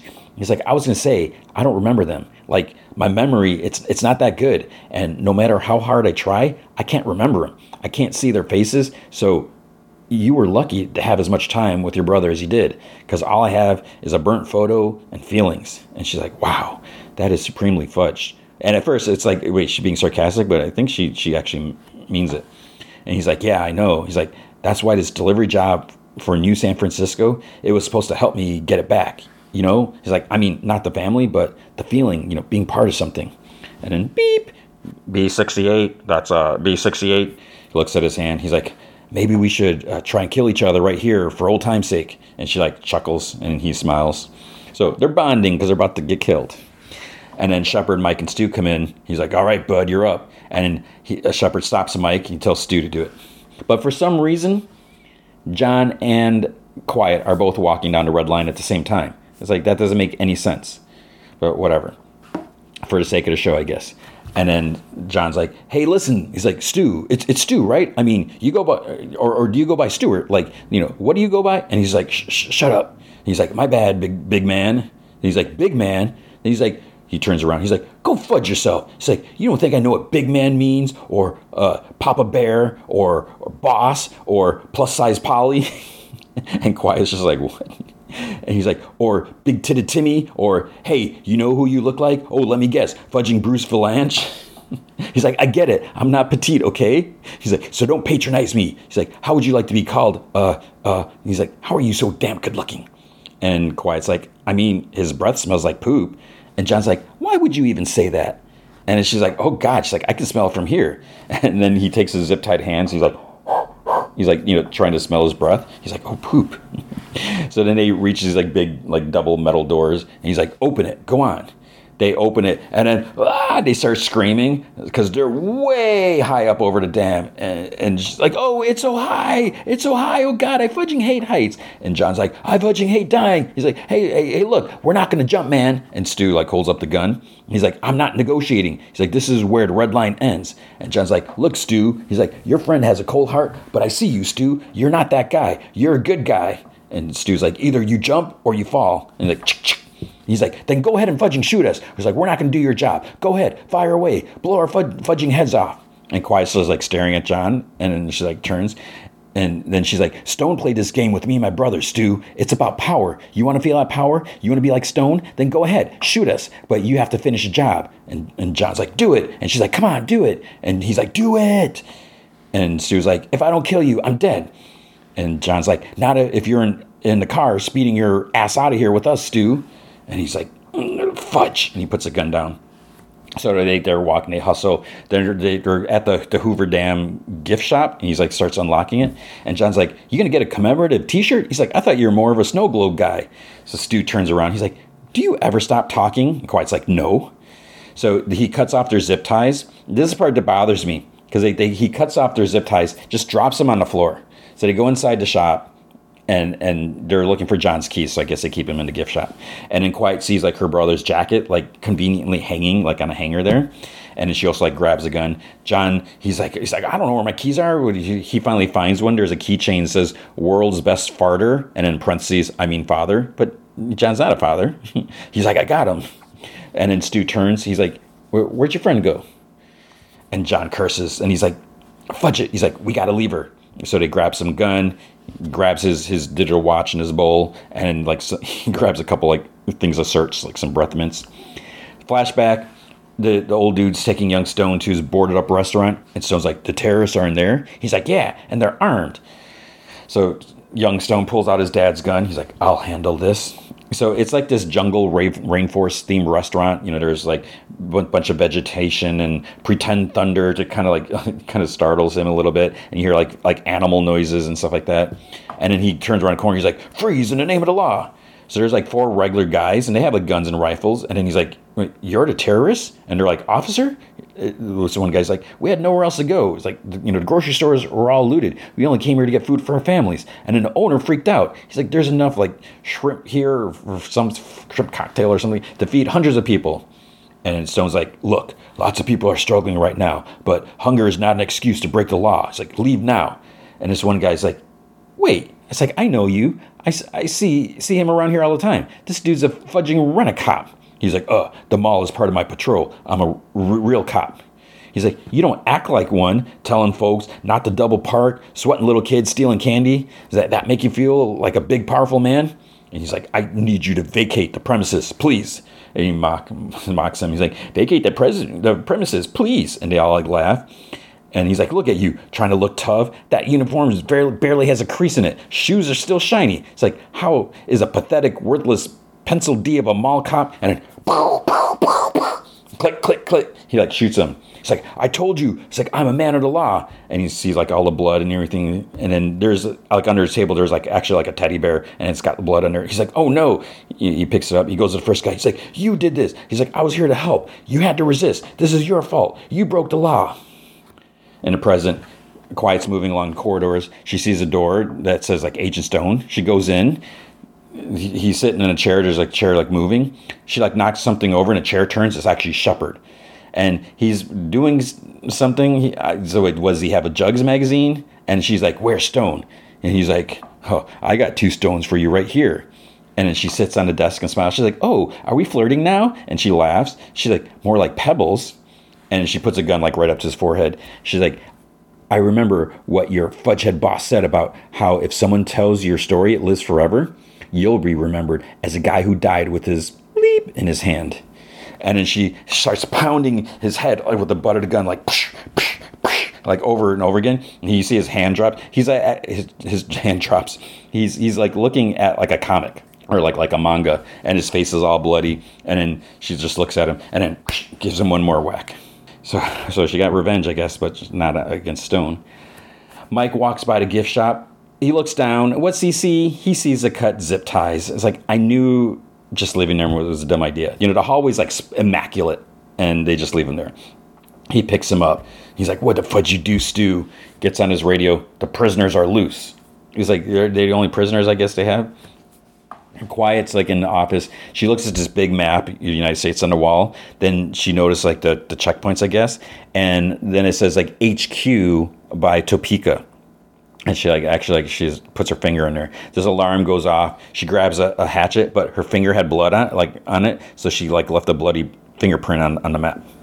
John and Stu reach Evelyn, and John's like, oh, what'd they do to you, baby? Because I guess the guns are stripped off and everything. And they get in there. He tries like starting it, like nothing. And he looks at Stu. He's like, which one of you a-holes left the dome light on? And he's like, who was in the car last? It was actually Stu. He was in there. So then he's like, get out and push. And he's like, okay, it wasn't me, but it was totally him. So they're in the back of the car, like trying to push it. And then Quiet pops up between them. She starts joining in the pushing too. And they just like look at her, but they're pushing. So then it's going. John jumps in, starts it. Quiet jumps in the passenger seat. But then the trunk like flips open. Bam! Hits Stu like in the face. And John's like, Stu, you're my hero. We couldn't have done it without you. And she's like, he's not here. He's like, I got to fix that trunk. He's not, should we go back and get him? And she's like, are you pooping me? He's like knocked out on the ground behind him. Then he's like, you're right. Jello, Stu. And he kisses his fingers as a peace sign. She just glares at him. It's like, you're such a dork. And he laughs, like pumps his fist, like, yeah. So then Stu's on the ground. Mike comes up, like kicks his foot. And he's like holding up the zip ties. Stu groans. He's like, Mike, they overpowered me. And Mike's like, if you ain't with us, you're against us. And there's like several other dudes around him. They're all like have their guns and rifles pointed at him. Stu just like raises his hands. And so as they're driving, John's like, did they really have to strip all your guns? That's just mean. And she's like, they take everything? He's like, yeah, no weapons, which means I'm going to be clenching my cheeks all the way to New Chicago. He's like, oh man, they took my cocoa butter. Now I'm going to be ashy too? And he's like, look, I need to make up time. So is there any way I can drop you between here and New Chicago? And she's like, yeah, there is. She's like, growing up, my brother used to tell me about it before the fall. People who lived in cities without walls, without fear. We were trying to get to a place like that. And John's like, well, sorry to break the news to your sister, but all those cities are gone. And she's like, no, not all of them. There's a sanctuary city in the Midwest. That's where we were headed before things got fudged. And he's like, well, does this sanctuary have a name? And she's like, there's like flashbacks to the office, the map. And she's like, Topeka. That's the end of the 3rd episode. So there you go. 3 episodes.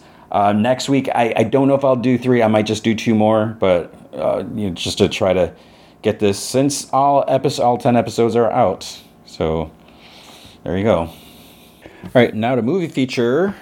Teenage Mutant Ninja Turtles, Mutant Mayhem. The thing that sticks out for me, the first thing is like the fact that they went with the full title, Teenage Mutant Ninja Turtles. I'm so used to like TMNT. It's such a long title, but they went with that. Because I think the last one might have been TMNT. If people know what that means by now, I so refer to it as that, but maybe that's all part of the reason is because this is supposed to stand out as it is basically a reboot. It's starting over and everything. So maybe that's part of the reason. So I feel like I've talked about Ninja Turtles before. I don't know if it was the last movie. I really don't recall, and I'm not going to look it up now. But I know what I've said before is like I'm not like the hugest. I'm not the biggest, massive, Ninja Turtle fan on the planet. I will absolutely admit that because I don't want to try to fake it or anything like that. When the comic came out, I did read like a lot of the original comics, like the black and white, and I remember seeing that as a kid. I'm like, holy crap! Like it was so crazy, and I remember some of the issues where it would sell out and it was like hard to come by. I think I had like some gaps in my collection, trying to pick those up. When the animated show came out, I kind of steered clear away from it because you had the Eastman and Laird original black and white comic, and then you started having the Archie Comics version. If you know me, I love Archie Comics. I'm a absolutely huge Archie Comics supporter. I think those comics are brilliant. They're great jumping on points for all, for young readers. My daughter gobbled them up. I keep them in my classroom. Students read them. But with the Archie Ninja Turtles comic, it was a little too glossy, whatever, and it didn't seem as that cool to me. And then when the animated show came out, I didn't really watch that either. I'm trying to think like how old was I at that point. Maybe I wasn't, watching it as many, animated shows as I used to. Just time in high school or college or wherever I was at that point, or not college. But I didn't really watch it because it seemed almost like too kiddie. Like it was not. I don't want to say dumbed down, but it was the whole cowabunga dude, like pizza and everything like that. I was like, okay.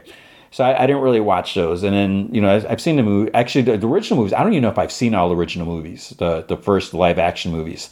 May have seen the first one. I don't even know. And then I saw. Obviously, the fairly recent one with Megan Fox is April O'Neil.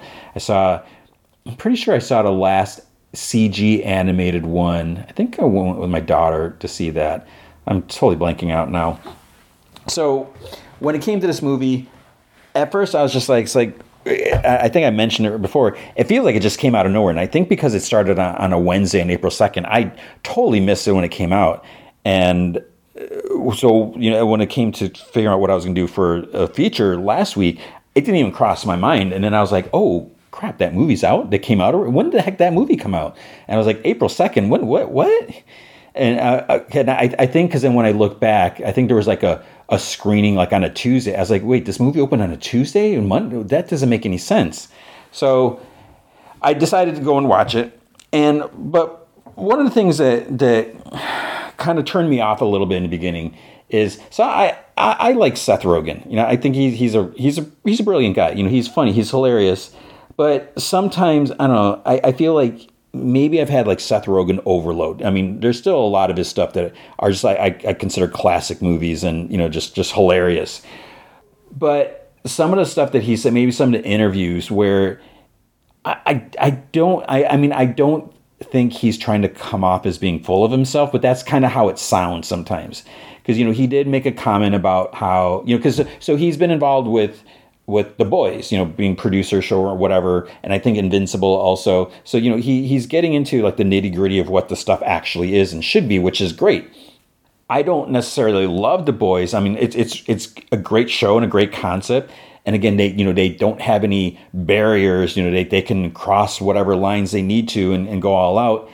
My problem with that is sometimes I feel like they rely too much. Like, oh, we can do all this profanity, we can do all this profane stuff, we can talk about poop or blood or just super duper violence and gore. I don't think that necessarily should be driving any property. When you sprinkle it in, yeah, it's shocking, it's surprising, and it might even be funny because you're not expecting it, that awkward, humor stuff or whatever. But I don't necessarily think that makes something better, And some people always say like, oh, the Deadpool movies are good because you can swear and stuff like that. I don't think that makes necessarily is a make or break thing. Dropping an F-bomb in Guardians of the Galaxy, it didn't add anything. Maybe it might have throwing in a laugh in a movie, it could totally, it wasn't needed there. So one of the things Seth Rogen said about the Marvel, he I think he was asked, like, how come he hasn't worked on any Marvel movies? And he had a point where he said he was kind of scared too. And the main thing is because of the control. And I totally get that. I think he was kind of, quote unquote, scared because he would be restricted. If he would do the wrong thing, he would get in trouble and maybe even get like removed from the project. Who knows? But it also seems like, he wants to be able to do stuff where he has more control and more creative input and stuff like that. I totally get it. That's totally fine. You're going to do a Marvel movie. There are certain things that you can and can't do. That goes with the territory. Same thing, if you write a Marvel comic, you write a DC comic, there are certain things you can do and you can't do, versus you write your own comic, your own creator own stuff, sky's the limit. There are no restrictions. That's just how it goes. But I saw some little interview clip on my Instagram, whatever, where he's talking about Ninja Turtles. And for what, because he's the most famous of everyone, he's kind of like the spokesperson. He is, one of 4 writers, for this. And maybe him and, I forgot if it was Evan Goldberg or, who are like the main writers, and then they brought in other people to, flesh things out or whatever. But it almost sounds like, he's not even the director. Jeff Rowe is the director. And he's also one of the writers. But it seems like Seth Rogen is the spokesperson because he's the most visible, most, common face. And, he was going on about how this is going to be like Ninja Turtles like you've never seen before. They're actually voiced by teenagers. And that always, it almost sounded like he was like kind of bagging on the other stuff. Now, I can really appreciate the last, animated series. And I love Greg Sipes. I think he's hilarious in Teen Titans Go. I've interviewed him so many times. I think he's a super nice guy. He's talented too. To me, using him as an example, he's great in the role. But, Seth Rogen was also saying how they're going to focus on teenage things, something that the other movies don't really do, or the other incarnations. And maybe that's true. I don't know. You're talking a lot about pizza, skateboarding, stuff like that. I guess maybe that's not necessarily strictly teenage content stuff, because I like pizza and I want to like skateboarding, but I don't dare get on the board like I used to. So, and then even when I went to the movie, Tom Cruise does a lot. There were certain movies you go to, they're like, oh, hey, thanks for buying a ticket and coming to see it on a big screen in the theater. Like, we want it to be blah, blah, blah. You're the reason why we get to do these. And of course, it's just Seth Rogen doing this little spiel. But aside from all that, like I said, he's a talented guy. He's hilarious. He's brilliant. And maybe he did push for this angle, because this show or this movie does have young voice actors. They are teenagers, and you can kind of tell the difference. But with the voice actors, there are some extremely talented voice actors where you can have an adult voicing a kid. It's totally credible. So I don't think it absolutely has to be. The fact that they are using young voice actors, awesome, great. It worked, perfect. But I don't think, whatever. And what else was I going to say? So you have that. What I'll say about the movie, I also, have I mentioned what I think of it? I did like it. I did enjoy it. The animation, I really, really think it was slick. It was really cool, because I guess I wasn't really sure too much, because I didn't watch a single trailer for this movie, because I knew it was Ninja Turtles, and I knew there was a potential that I would be watching it for the podcast. And when possible, I like to avoid trailer, because I don't want to know even what the story is. I want to be able to go in it and not know where things are going or what's going to happen. No hints, because as you know, a lot of times trailers spoil way too much. So I watched the movie without knowing anything about it. So I didn't even really know what it looked like, because you look at the posters or whatever. I thought it was like all CG, and it is computer animated, but it's not quite as cold as like artificial, or as like it's not like 3D CG. So it's not quite Spider-Verse, but it kind of has, and there's sort of like a mess. I don't want to call it that, but it's kind of like a messy scribble. Like it looks cool. I thought I really like that. So I think they did a good job with everything. And, they go back, they tell the origin. You find out how, the turtles came about and all this. One thing I thought was kind of weird. So once they're teenagers, they're 15 years old, 15 years later after they evolve. How old were the turtles before they got the mutant ooze stuff? I don't know. So they're about 15 years old, give or take, or whatever. So one of the things, it starts off with them having to go get groceries. And, they need to make sure that they aren't seen by anyone because Splinter is all about, humans they don't understand, they're evil. They just want to, they're scared of them and blah, blah, blah, and stuff like that. So they go to do their grocery shopping and stuff, but it's, they're basically stealing the food and that. Because at first it's like, well, how are they going to buy stuff without being seen? Because, they're giant turtles and they're wearing masks and they got weapons. But apparently they just go and steal stuff. So in a sense, we're rooting for a bunch of thieves. And yeah, it's about survival and all that, but I don't know about that. But obviously that is besides the point. It's an annoying thing to focus on, and that's not what I'm trying to do.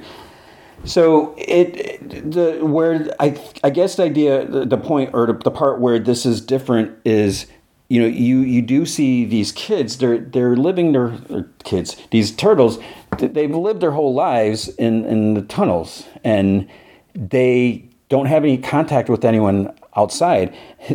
As they're coming home, there's like a movie in a park type of thing, and they decide to stop and watch, and there's actual movie. Spoiler, Ferris Bueller's Day Off is on, so they watch part of that, and it's like actually like live action in the anime. It was kind of funny and kind of cool. So you do kind of sympathize for these kids, whatever you want to call them, where they're cooped up their entire lives, and they go out for their supply runs now and then, but they don't get to do anything, and they start yearning for that contact and just being around others, and they actually want to go to school, but they can't.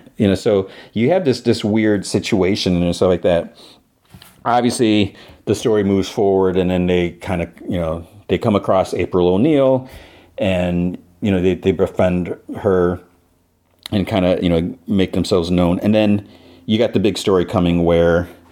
The bad, evil mutants, there's this guy, Superfly, up to some evil schemes. There's also this group that's like against the idea, in the beginning of how everything kind of started. I won't go into details. But it comes down to where the Ninja Turtles have to kind of save the world, because if this mutagenic stuff gets out, it could change everything.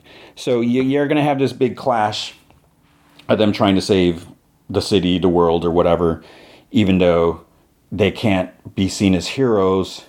But then they're like, well, if we save everyone, people will see us as heroes, and then they'll accept us, type of thing, But then, is that really the best motivation? Is that the only reason to do things?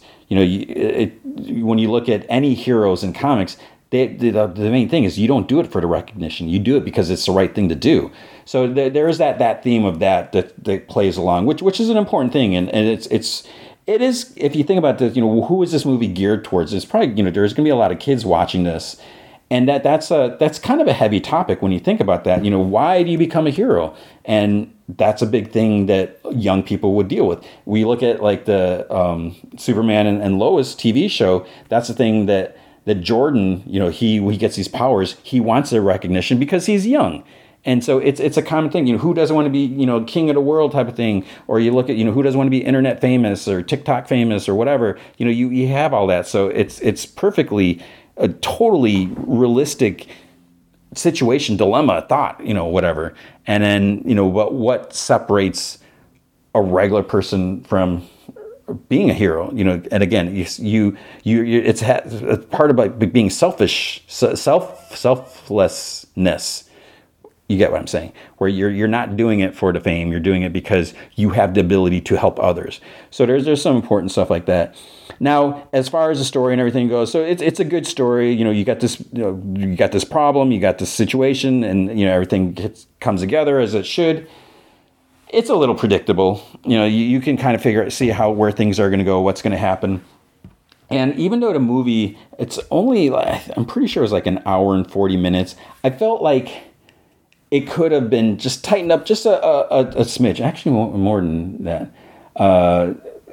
So I feel like, yeah, because at some points I was just like, I was kind of getting a little tired, but that doesn't necessarily mean anything because that happens to me often. So I feel like they could have tightened it a little bit, and then you get the movie. It's like, okay, yeah, cliche, cheesy ending, but what else can you have?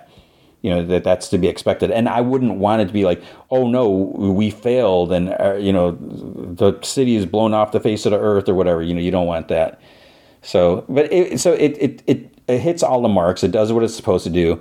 I would definitely see another movie. I'd be down for that. I think there's talk of making it a TV show. So now, if that was the case, I don't think I would necessarily watch a TV show because of time. I don't have the time investment for that.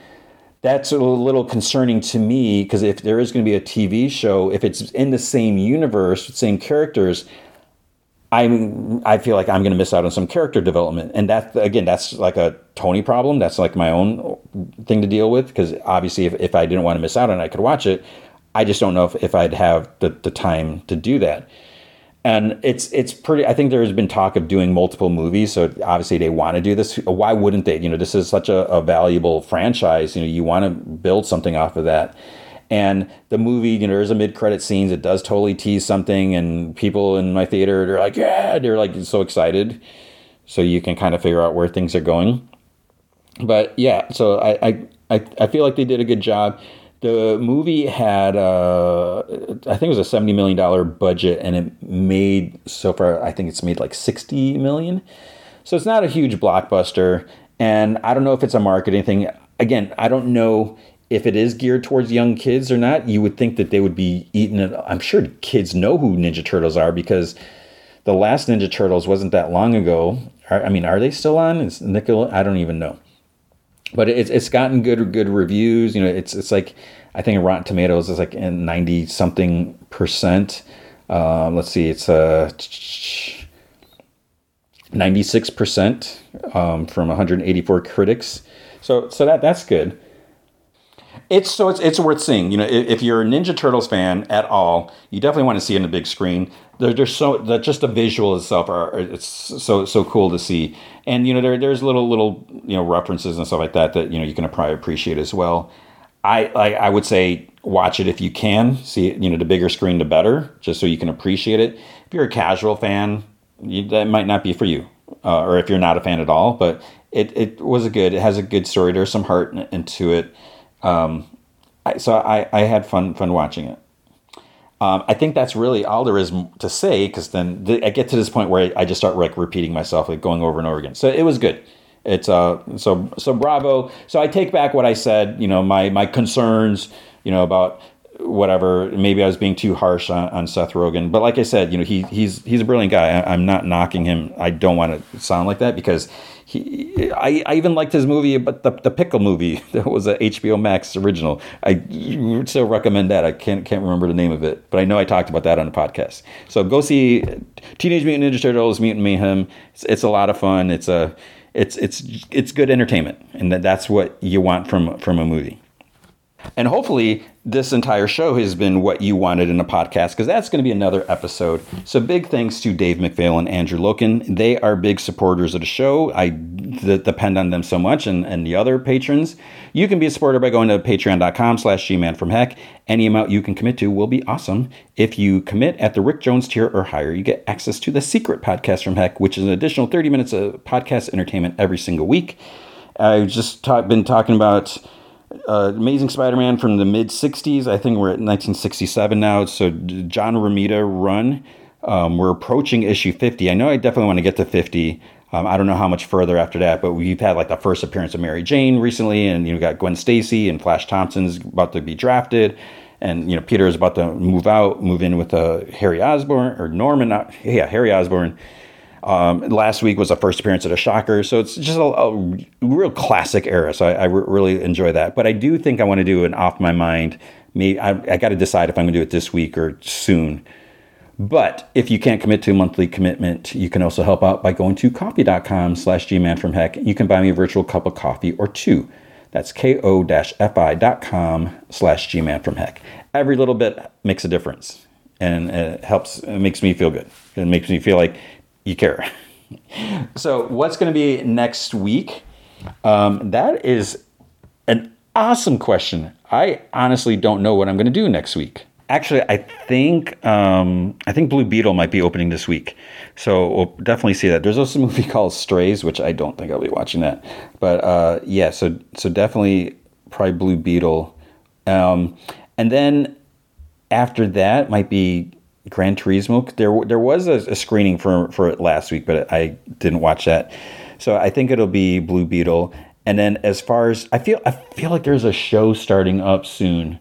Or maybe I'm thinking, because I know Fiona and Cake's the end of the month, but I feel like there's something else before. So I might just continue, there's definitely another Superman, My Adventure Superman, more Harley Quinn, more Twisted Metal. And I think that'll be it. Like I said, I got school starting up. So thank you for listening. I hope if you have school coming up or not, I hope you're enjoying the last bits of summer. If you don't have summer break and you're like, curse you people, I hope you're enjoying whatever you can, your weekends, your days off. I hope you are doing well. Hope you're having fun, whatever you're doing. Hope you're taking care of yourself. And I hope you remember to be good to each other.